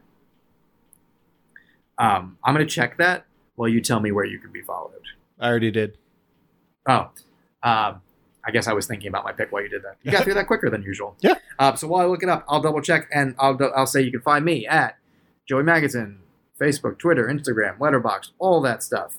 You can check out Awards Radar on several things. You can now, momentarily, hear Mark Johnson and I, who, by the way, Mark likes movies. We didn't do any of that stuff. You can find him at Mark Likes Movies, at Awards Daily, and puttering around his house right now while he recovers, talking about Telluride. So also wishes on a speedy recovery for him. We talk a little bit about it. He had a mild stroke, so he's not going to Telluride. Smartly, like let's very clearly put that out. He is smart to be taking time off, but I understand that he's, bummed. Yeah, all the best to you, buddy. Exactly. So momentarily we'll cut to that. I will say Timo Tihadjanto is the one who does the crazy segment here. He did a segment in VHS 2 that was different. He might have done I'll tell you which segment it was, if they tell me on it. He did Safe Haven. Which one is that? I'm looking at the titles. The titles will help us, I think. Let's see. So Simon Barrett did Tape 49. Doesn't help me. Jason Eisner did Slumber Party, Alien Massacre. Gareth Evans. Oh, he co-directed Safe Haven with Gareth Evans. Oh, there you go. There you go. So he co-directed that segment, and he did this one, and it's just as gnarly. Gotcha. That's what it is. So there you go. That should sell you. Okay, that'll work. All right. And on that note, we're going to talk Tell You Right with Mark. And we will see you at the movies. Miles will be off next week. And then he'll be back for our post-TIFF chat where he can get mildly frustrated that I'm talking about movies he can't see. Yay, my favorite part of the year. Will you be more annoyed or less annoyed if I love The Whale or if I'm like, it's kind of whatever? Because I know that's the one of the group that you're making. Then like now Empire of Light. Yeah, both of them. I think I'll probably be more disappointed because like if you say it's whatever, then I don't have anything to look forward to. True. So fingers crossed that all these movies are great. We should always say that going into the season before they start, landing like carpet bombs. So there's always going to be some punching bags. But as we saw with Eyes of Tammy Faye, even the punching bags can win 2 Oscars. I mean, I told you, I think. But I'd seen it like a couple of weeks beforehand, and it was like, I don't know what to make of this. Parts of it are good. Parts of it are not good. I don't feel like people are going to watch it, but I also don't think it's not a player. And God, I kind of aced it. Yeah. Which never bet against like half-hearted having it both ways. All right. We will see you guys in the movies. Miles, I will talk to you in 2 weeks. Enjoy your week off. And hopefully you'll get a movie in as well. Yeah, fingers crossed. Yeah. All right. When is Barbarian for you? I will probably have seen Barbarian by the time I'm next on. Excellent. Very excited to talk about Barbarian. Can't wait. Excellent. In the meantime, everyone stay safe. See you at the movies. Take care. Bye, y'all. Yes, we're joined now for a little bit by Mark Johnson, all the way from the middle of nowhere where he lives. Mark, how are you? Hey, Joey, I'm good. How are you today?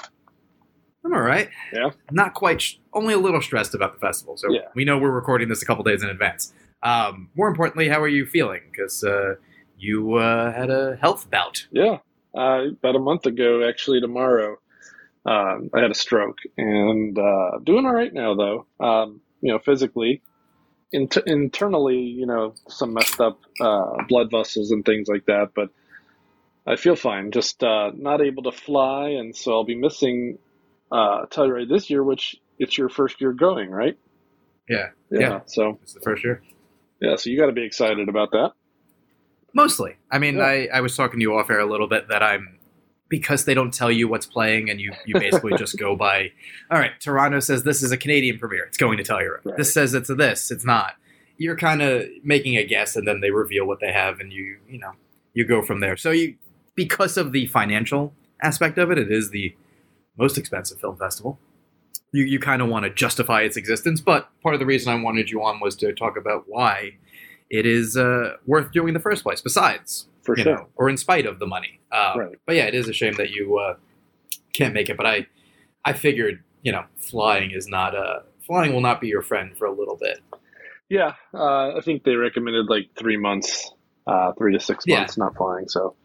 Yeah, I think I remember, because both of my grandparents eventually died from this, so you did better than that. Oh man! I mean, I think to your credit of you said one of your kids quickly was like, something's up with Dad. I'm gonna call that was what happened with my grandfather. He had a couple of small ones, which as you're now learning, like, small ones are not the end of the world if you are aware of them. Yeah.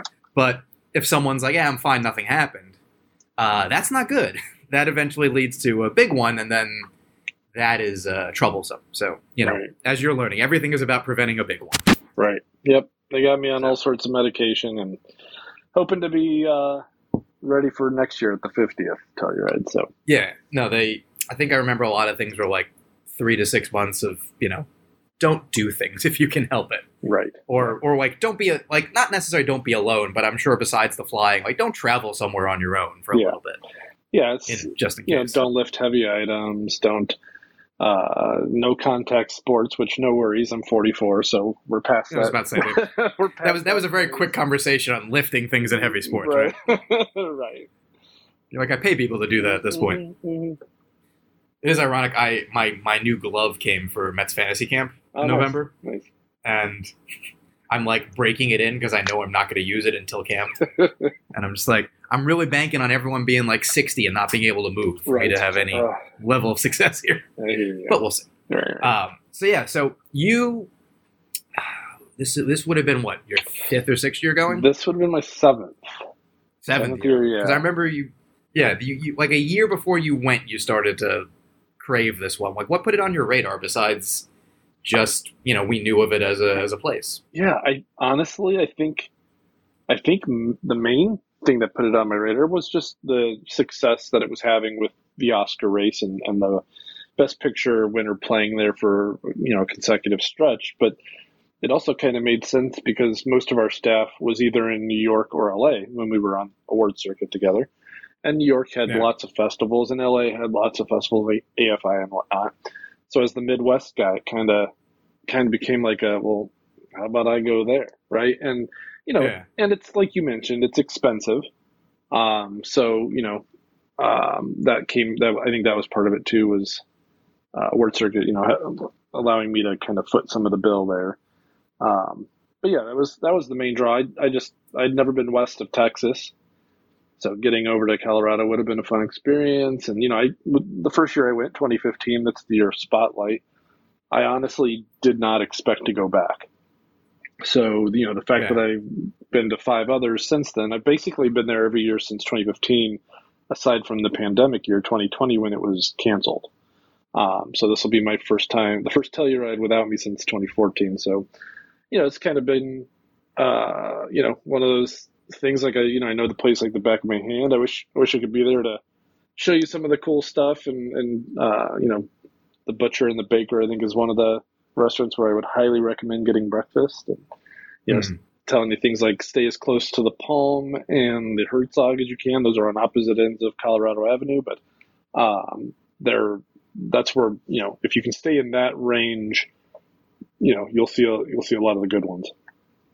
Yeah, I believe I'm close to one of those. I'm not going to give my address on this, right. But I'm looking it up right now as we talk just to confirm, because I believe that's what I had seen. Because when I was looking, I didn't, as you so know, I had initial plans to go, and then they got waylaid, like much of my life. Right. And then going again, it was, I'm kind of out of luck unless I can find something.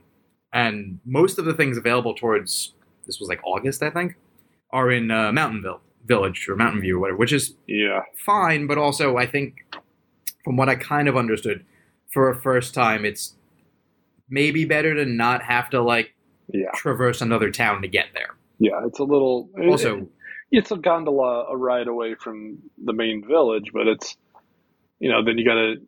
It's harder. You're going to want to be able to stop in at your place in the rare moments you have some time. So being that far away would be rough. But I think you're closer to the Herzog area, if I remember. Right. Yeah, I am near Beaver Pond. Yeah, so that's a nice place to be.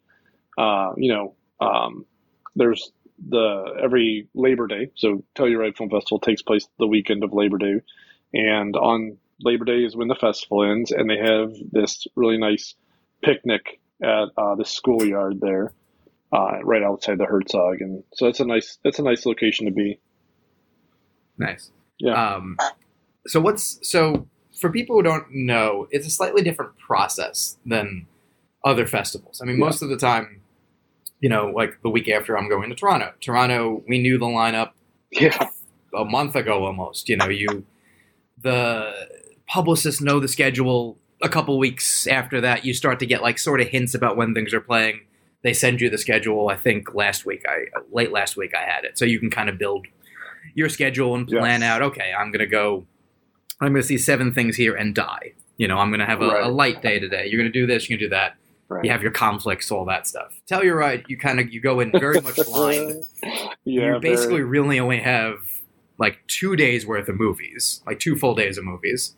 Because I'm leaving on Sunday just because it's expensive. Yeah. And I know Sundays when, I think you even said, people start to leave on Sunday. It's fine. Yep.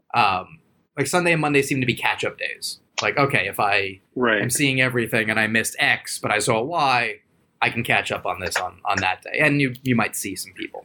Right. So how did you plan it out when you first got there compared to now? Because I'm sure you know some of the tricks now. I know, you have a couple of skip the line tickets essentially, so you need to use them for certain things. There's little things that you learn as you go. which I think people might find fascinating just because it's a very insular festival. It's not really meant for people to know much about, oddly. They don't like pictures being taken. They really don't want you to say anything about it except that it's good. Right.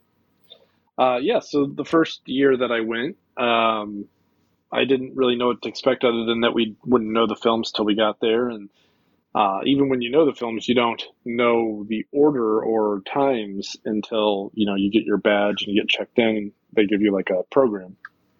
And it became an interesting, I didn't know where the theaters were located, what was by what was within walking distance of another.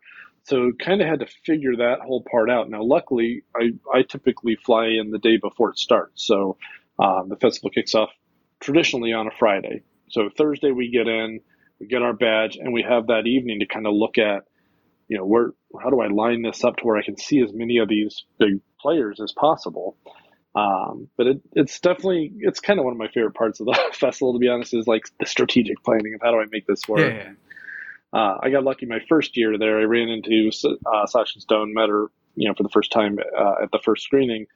And then I'm very particular and strategic, and she's kind of very laid back. So she just kind of stuck with me the whole time. First I was clinging to her to help me out here. I don't know what I'm doing. And then by the, day two, it was like, okay, here's what we're doing. I know Clarence and Sasha are going to be representing Awards Daily there, and they already mentioned, hey, do you mind if we call you and you can help us plan it? Well, that's I'm like, heck yeah, bring it. So because you can't see everything. There's I'm trying to think. I don't remember what the number is, but it's a surprisingly decent amount of films for the small amount of locations and compact time. But if it's, let's say 30 films. Yeah, I think it's maybe 30. more, maybe it. Yeah, you can probably see 6. Let's say, maybe more if you spread it out. But especially if you kind of compact 2 days of movies, 6. You should probably plan in 2 to 3 days. Okay, so I usually get about 11 or 12 in. Well, you're also there the but extra I'm day or there. two. Yeah, I am there all of Sunday. Right. Yeah. But yeah, I think Friday and Saturday is the prime first run days essentially. Yeah, especially Saturday. How did you usually? Yeah. So did you the first year more see what other people were seeing, or what were your calculations? No, because that's you kind of know. We talk about these movies for the last few months coming into it, so which ones. Once you hear what is there, and again, you have a good idea by deduction, like you mentioned, of what's world premiering, or even if they say, I forget what it is, but Canadian premiere or something like that. Yeah. So the way Toronto's how everyone strategizes, because world premiere means it's the first run there. Canadian premiere means it will be in North America first. North American premiere means it played at Cannes or Venice, or Berlin. And we also pay attention a little bit to New York, I believe. I think the New York slate is usually a lot of films have been announced for that too, right? Yeah, but they're in the last year or two less in the way of world premieres. Macbeth was the big one last year. Right. I might be missing another one, but this year I don't think any of the 3 are world premieres though. Right, but it could say, Telluride, or Toronto could say Canadian premiere, and you're like, ooh, we might be getting that Telluride, and then you find out in New York there's the North American premiere, and you're like, shoot, that means we're not getting it. So, that's true. You use the festivals to kind of deduce, which I know a lot of people are, frustrated that we don't know in advance, but it's kind of part of the magic of Telluride is that surprise and finding out what the secret patron screening is that happens Friday afternoon to kick it off. Yeah, which, do you remember what that tends to have been? Yeah. That's one of the ones I don't know a ton about. Yeah. I don't know if that's a bigger film or if that's like a, good that it's here, but don't, hold your breath for it to be massive. It's been a mix since I've gone. So of the 6, 2015 was, I can't remember, I forget the specific title, but I think it's He Named Me Malala, or He Called Me Malala. Yeah. Documentary. Yeah, documentary about Malala. And then 2016 was a huge one. It was La La Land, right? Yeah. And then 2017 was Downsizing? Is that the name of the movie with Matt Damon? Sorry to hear it. Yeah. It's terrible. Right. It was. Can I tell you that Bruce Dern, who loves Alexander Payne, and this is, no one brag about this, but I mean, no one's going to really talk about it. In one of the conversations I had with him, he's said in interviews with me and other people, he's one of like the 6 geniuses he's worked with, right? Yeah. And he worked with Laura. Like, he knows he's on the ball for being, in his 80s. Right. We were talking about something, and I said, and then he made this movie, and then he made Downsizing, and he went, which sucks. Oh. And I was like, oh, I love that you're honest with me about it. Like, right. I mean, I feel like, if you're Alexander Payne, aside from that first Venice review that was like, it's the best movie of the year, pretty much everyone else was like, sir, yeah, this movie's not good. Yeah, I still remember so little of it. Yeah, it was kind of forgettable. 2018 bounced back though with my favorite movie of that year, which was First Man. And then I'm sensing a pattern. Yeah, right. And then 2019 was Ford v Ferrari. Okay. 2020 didn't happen, and then 2021 was Encounter with Riz Ahmed. So, 3 are pretty big, and 3 are kind of not so big. So, do you remember they weren't? La La Land had played at Venice, right? Yes. Yep. La La Land played Venice. And First Man, I don't remember. I think First Man and Ford v Ferrari were world premieres.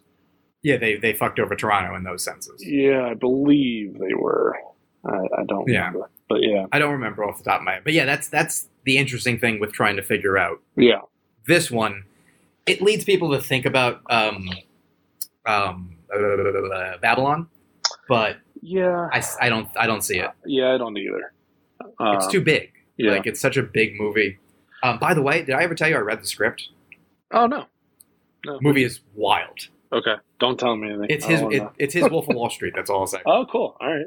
Yeah, I heard it's like 3 hours long or so. So yeah, they definitely are cutting that movie down from like the script was like 190 pages and had a lot of things that they can't possibly film. Okay. So I'm sure when it happened, they cut out like some of the more X-rated stuff, but it's something I think you'd like it when the time goes. Well, yeah, I'm sure I will. I love everything he's made. But that's I think people's like big hope, which won't happen. But yeah. But there's a lot of things that are likely to play there that I would be very excited about. Do you want to talk a little bit about that? Yeah. Which ones are you thinking? So Empire Light seems very. Oh, that's for sure. Yeah. Yeah, and that's the one that I'd be probably most excited about because Sam Mendes is pretty badass. 1917 was my favorite movie of 2019. So I'd be pretty excited going in for that. Gotta like Sarah Polley for Women Talking. I'm sure that'll go there. Tar and Bardu. Yeah. Sorry. Go ahead. Yeah. No. I think those. No one said anything, but enough people have been like, yeah, that's going. That those seem like safe bets. I remember there was. I think it might have been the Venice programmer. The same one who was like, "Oh, we wanted Spielberg, and he went to Toronto." I think he said, "I think so too." Is it Bardo, Tar, and Bones and All? Yeah, the 3 that he mentioned. Yeah, those are the ones that are definitely very likely to go there, just based on not only that guy that leaked some of it, and then phrasing. Well, they're at Venice, right? They're at Venice, but they're early in Venice. Yep. So that's the other key that people have to pay attention to is. They tend not to screw over Venice, right? For whatever reason, Bob, I don't know.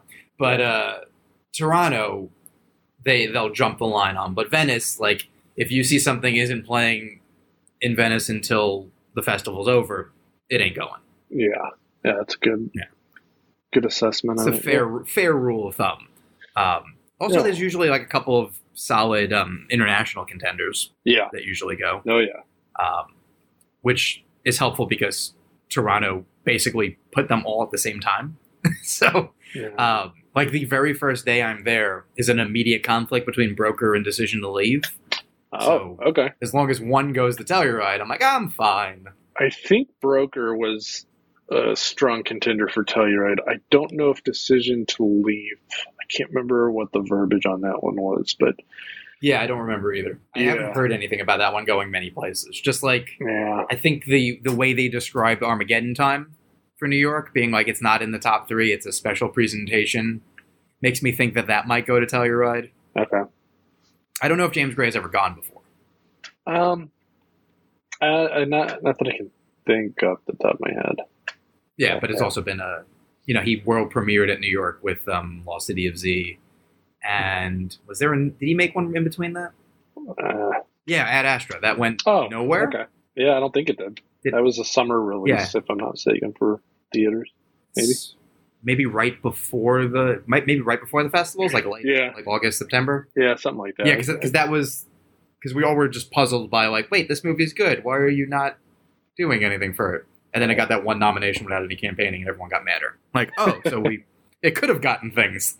Yeah. Good to know. Thank you. Glad that you did nothing for it. What else? I know of some like smaller things, but that's not really what people are, caring about. Like, I know Herzog has a documentary there. Yeah, anything Herzog will play there. Yeah, which is why I'm like, I feel like I can say that. Yeah. Oh yeah, it's. Yeah, he goes. One of the biggest, actually probably the biggest theater there is named after Herzog. So. Exactly. I think The Wonder is another one that's likely. Yeah, I think so too. Might be a Netflix movie. Netflix is a weird one because they usually have a big presence, and at the moment, it seems like only Bardo is like their top tier. Like, I would have thought Blonde would have been likely, but you hear nothing about it. Yeah, right. It's really only at Venice. It's not at New York. It's not at Toronto. Like, they're weird about that movie. And then there's a weird rumor about White Noise that like it got turned down or something like that. Which I don't know that I don't buy that kind of stuff because they have such a strong relationship that I don't think they get turned down. I feel like they could say like, no, it's playing. Like, program it however you want, but we're taking it.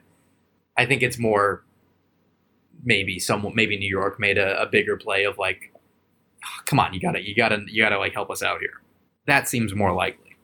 Yeah, but you never know. I mean, I'll be at enough places that I'm not super worried about it. It's more about once you're there, figuring out how to like budget your time so you see enough of the things that are, like for example, I think the Bill Nighy movie Living will probably be there. Yeah, that'd be nice. Is going everywhere. Okay. Because there's always like, because that's one of those ones that it was at Sundance. Yeah. And it sounded very dry. And I don't remember when it was. I probably could have seen it. Yeah. But, so if you remember, Sundance was virtual. Like at the last minute. Okay. Because I was planning on going. The person I was dating at the time, one of her best friends lived in Park City. Oh, wow. So it was like, oh, wait, I have a place to stay for Sundance until the end of time. Great, we're doing this. Yeah. And then like right around the time that she started saying like, are you guys sure you're going to come? Like, we'll have you, but are you sure you want to be traveling? Like shortly after that was that first rumor about, I think they're not going to have it. And then a couple days later, like, nope, we're virtual. So we went up to the lake house that my ex had gotten recently, and we had just sort of made it livable. And I did the festival there as if I was out of town, just like sat on the couch and watched as many things as possible. But at a certain point, you also were like, I don't want to watch one more thing. I know. It's not in a position to succeed. Like, there are movies that I've told people about this also. People who don't do this as often. I mean, you've been watching movies a long time, longer than most of us, but doing it this way may be a little different. But even you, like, at a certain point, you are not being fair to a movie if it's like the fifth or sixth movie of the day. I know. Or, for sure. With these virtual festivals, you can sometimes, like Sundance, you had, I think, a 3-day window to watch it. So, I watched a couple things in the middle of the night just because it was like, oh, before bed, I'll watch that. And then I'll do the review the next day. Like, sure. Living would not have been fair. Like the 2-hour, like, remake of the Sick Man Dying movie. That's not in anyone's interest to watch in the middle of the night. Also, this you would appreciate this more than Miles when I talk about it. It was also the playoffs. Like, I got football to watch. Right. Like, I wasn't going to miss, like, the Bengals Chiefs to watch Living. I don't care how good it is. Understandable. Yeah. Understandable. Oh, yeah. There's a balancing act when you're at a festival because especially with the Telluride, you've paid to get the badge, which is its own thing. I hate it. I've protested it for years. Finally won me over, and then you don't go. Right. But just everything about it is expensive. Yeah. So you're like, I want to see 15 movies, which is great. Right. But I can't. You have to. No. I can't. My cap is 4 in a day. Anything more than 4, I think I'm, like you said, I'm probably doing an injustice to the film. Yeah, in a bubble, like wake up, go to a movie is fine. 9 or 10 o'clock, whatever thing. That's fine. You could probably do another one, but at a certain point, one, you need to eat. Yep. Because then you start thinking about food and then you're done. And then there's another one. Then you either need to eat dinner, or sometimes there's events, especially at these things. If you can eat for free, you want to eat for free. So, if someone's hosting a dinner, you're like, I would like to go to that. Yeah. And then maybe you get one more. Like these like 5 or 6 movie days. Yeah, they never benefit. I did a 5 or a 6 at Sundance the year I went with Terrence. And my last movie was Upstream Color. Oh, gosh. The Shane Carruth movie that made no sense if you saw it as your first movie of the day. And I swear my brain crawled out of my ear and looked at me during it. And just was like, what is going on? Why are we here? The next day was, this will tell you, this will also date it interestingly. Like Stoker was the morning premiere. Yeah. Okay. And I woke up and went, it's coming out in 3 weeks. Fuck it. And went back to sleep. I was I'm like, surprised. That doesn't seem like a festival type movie, but yeah. The way they did it the year I went was sort of in the way that Toronto has their big gala screenings at night, and then the next day is the public the P&I screening. Telluride doesn't really do it that way because everyone's in the same group. But a lot of these festivals, you get that late at night review, and then the rest of the critics see it the next day. They were doing that with their the big Eccles Theater, which is a gym. People forget about that. It's a high school auditorium you're watching these movies in. Yeah, it's awful. Yeah. So that's where you would see Before Midnight or The Spectacular Now. Those were all things that year. And then the next day in the morning would be whatever was the night before. So it was a mix. I saw The Spectacular Now there. I saw Don John there when it was still called Don John's Addiction. But then they also had movies that you definitely never saw. There was a Shia LaBeouf movie called The Necessary Death of Charlie Countryman. Oh, yeah, I remember that. Came out as Charlie Countryman and 6 people saw. Yeah, I never saw it, but I remember that. Yeah. There was that Jessica Biel movie, The Truth About Fishes. Okay. It's a meat market. Yeah. Prince Avalanche that year. That was the year of Fruitvale. Fruitvale Station. Right. So you just... Yes, Stoker being that morning, you're like, okay, that's not super important. That's where being able to plan your festival is helpful. Telluride, you're making split-second decisions. So you're like, women talking. No, broker. Women talking. Right. At a certain point, I imagine you also sometimes are just following friends. Everyone's going to Tar instead of Armageddon Time. Yeah. It depends, because sometimes there's movies playing at the same time, and perhaps you might prioritize one over the other, and then you guys are thrown off from there. One separate showing can throw off the schedule from there. But one of the things I recommend, by the way, is, and I didn't learn this, I think, till the second, maybe third year, but I think second. They have a local grocery store. It's expensive, yes. But you would do yourself a favor to buy, and I don't know if you like peanut butter or anything like that, but I buy, bread, peanut butter, honey, whatever, and I make sandwiches so that I can eat at the movie, because you do not have time to stop and eat. That's my... Yep. You eat breakfast before. Yeah, my plan was to, when I get there on Thursday, right? Yeah, because Thursday's the night before, I'll pick up my badge and all that. Yep. And then I was going to go to the store and grab my essentials. Because I always tend to do Airbnb style as opposed to a hotel anyway. At Toronto, there's tons of fast food, unlike Telluride. I confirm There's no fast food. There's one place that's like a burger joint. I can't remember what it's called. But can't do that every day. Nope. I had way too much Subway in Toronto, just because also last year, still COVID, and Canada was way more hardcore about everything. So some things were closed. Some things were closed early. The world kind of shut down, right? Except Subway. Subway was open 24 hours. So there were a couple times I was like, I guess I'm getting a tuna sandwich. It's fine. But yeah, you don't eat well at film festivals. I did decently well last year because I took my ex, and it was, treat this like a vacation. So, in the evening, we would go out to dinner. Okay. Here, I don't know how you are, but for me, when I'm alone, I tend not to go out to eat. It just isn't fun. Yeah. You just sit alone at a restaurant. Yeah. I always feel like I'm wasting the waiter's time. I know they want my tip, but at the same time, I don't know. I can go get it myself. You can sit here. It's fine. So, Yeah, I'm planning on going to the supermarket and getting like beverages and snack related stuff, and maybe some like frozen food for the apartment, and then whatever I can take with me on the way, and just sort of exist.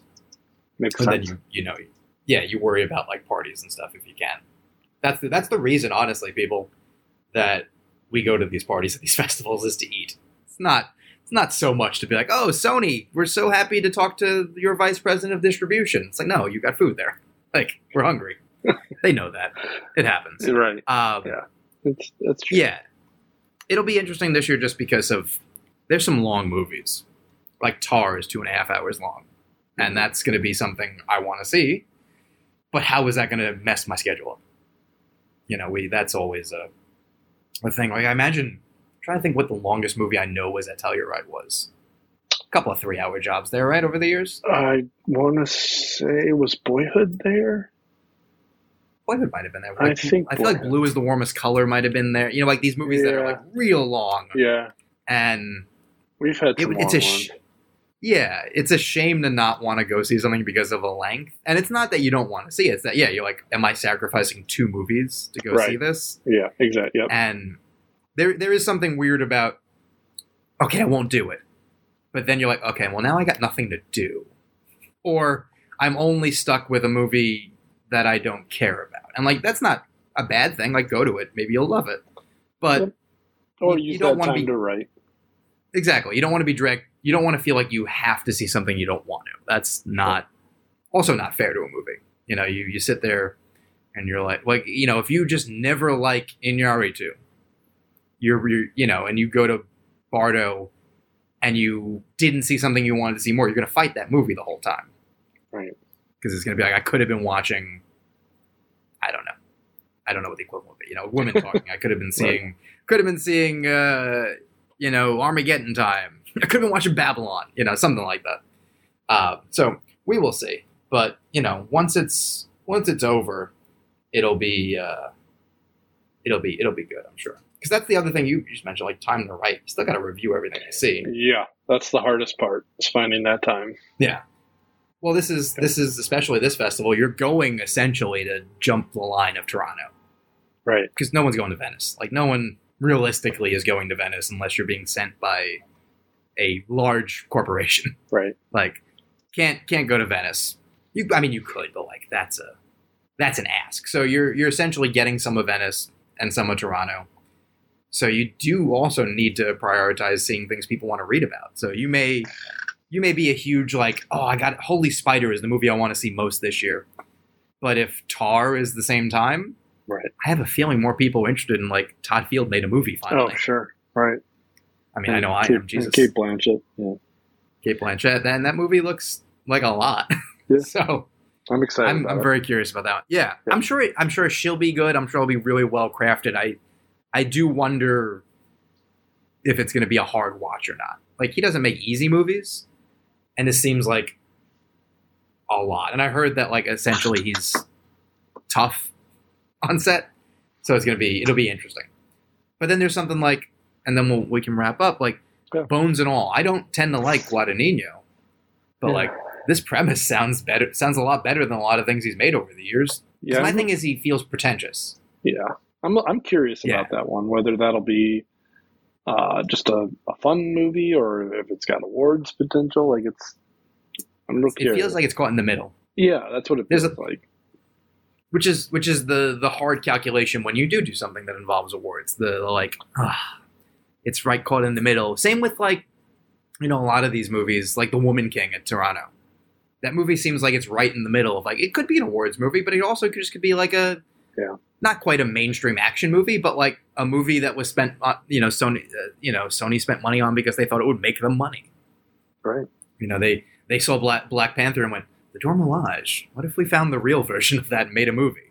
That's real whittled down from why a movie was made. But someone there wrote a check because of that. Right. We're not dumb, but time will tell.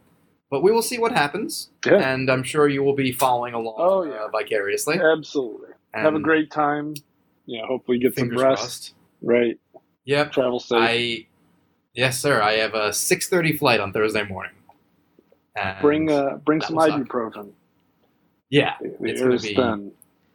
Yeah, getting there tired when the air is thin. I'm gonna be beat, and then I leave on Sunday, and then Wednesday up to Toronto. So Jeez, it's gonna be a thing. That's a tough run, but a lot of It's fun. I mean, it better be. Yeah. Toronto will be interesting. It's just all conflicts right now. You have the couple of things you need to see, like Fabelmans and The Whale, and then everything else is like, well, I hope I can see it. Right. I would love if one of the things that they don't talk about playing, that ends up playing Tiger Red, ends up being like the Martin McDonagh movie or the Florian Zeller movie, The Sun or Banshees of Inisherin, Sure. because they're playing at the same damn time. Oh. In Toronto. I hate when they do that. But time will tell. So as I see Belfast playing in the background of my television on mute, it's a great way to wrap up our Tell You Right conversation. Absolutely. And more will come. We'll, obviously you'll be back on when we have more to talk about awards-wise, though. Absolutely. You'll be behind. It'll be like old times. You'll be behind schedule I'll be again. behind everybody going, what about this? What about that? You got so complacent with your like, well, I've seen Belfast and y'all haven't. Oh, you were so happy when you saw December something as a release date on these movies. Christmas release? Yeah, I got you. Don't worry. Not this year. No, last year when it was like, I saw Belfast and Spencer and Red Rocket, all these movies you want to talk about. Yeah, right. You're gonna be telling me about Top Gun. Right. When you'll be back on. You're like, that one's still in play, right? Top Gun? Right. It's great. I mean, listen, I think Top Gun's getting nominated. Really? Okay. I mean, see it, but do you have 10 movies do you have 10 movies worthy of Best Picture right now? at this point it's things I haven't seen, so it's hard to say. Yeah, exactly. There's 2 movies that have come out that have any chance. It's that and Everything Everywhere All at Once. Yeah, that's in my 10 right now. Yeah, well, that one A24 is gonna tag team with The Whale, I guess. I'm trying to think if they have anything else of note. Well, they have the Inspection, but I don't know about that one. The one that's in New York and Toronto. Good luck. Yeah, we'll see. That Hopefully seems like it's good. definitely like third priority given the choice of those other 2. But Top Gun's going to be the we made all the money movie. Yeah, I could see him doing it. Yeah, we shall see. Well, thank you as always. Yeah, and good talking to you. Have a good time. Likewise. Thank you. I will let you know how it goes and stay safe. I'm sure I'll be texting you the same way Sasha and everyone else is. Yeah. Have a good time, buddy. Thanks for listening. Be sure to subscribe and to visit awardsradar.com for the best in awards and entertainment content.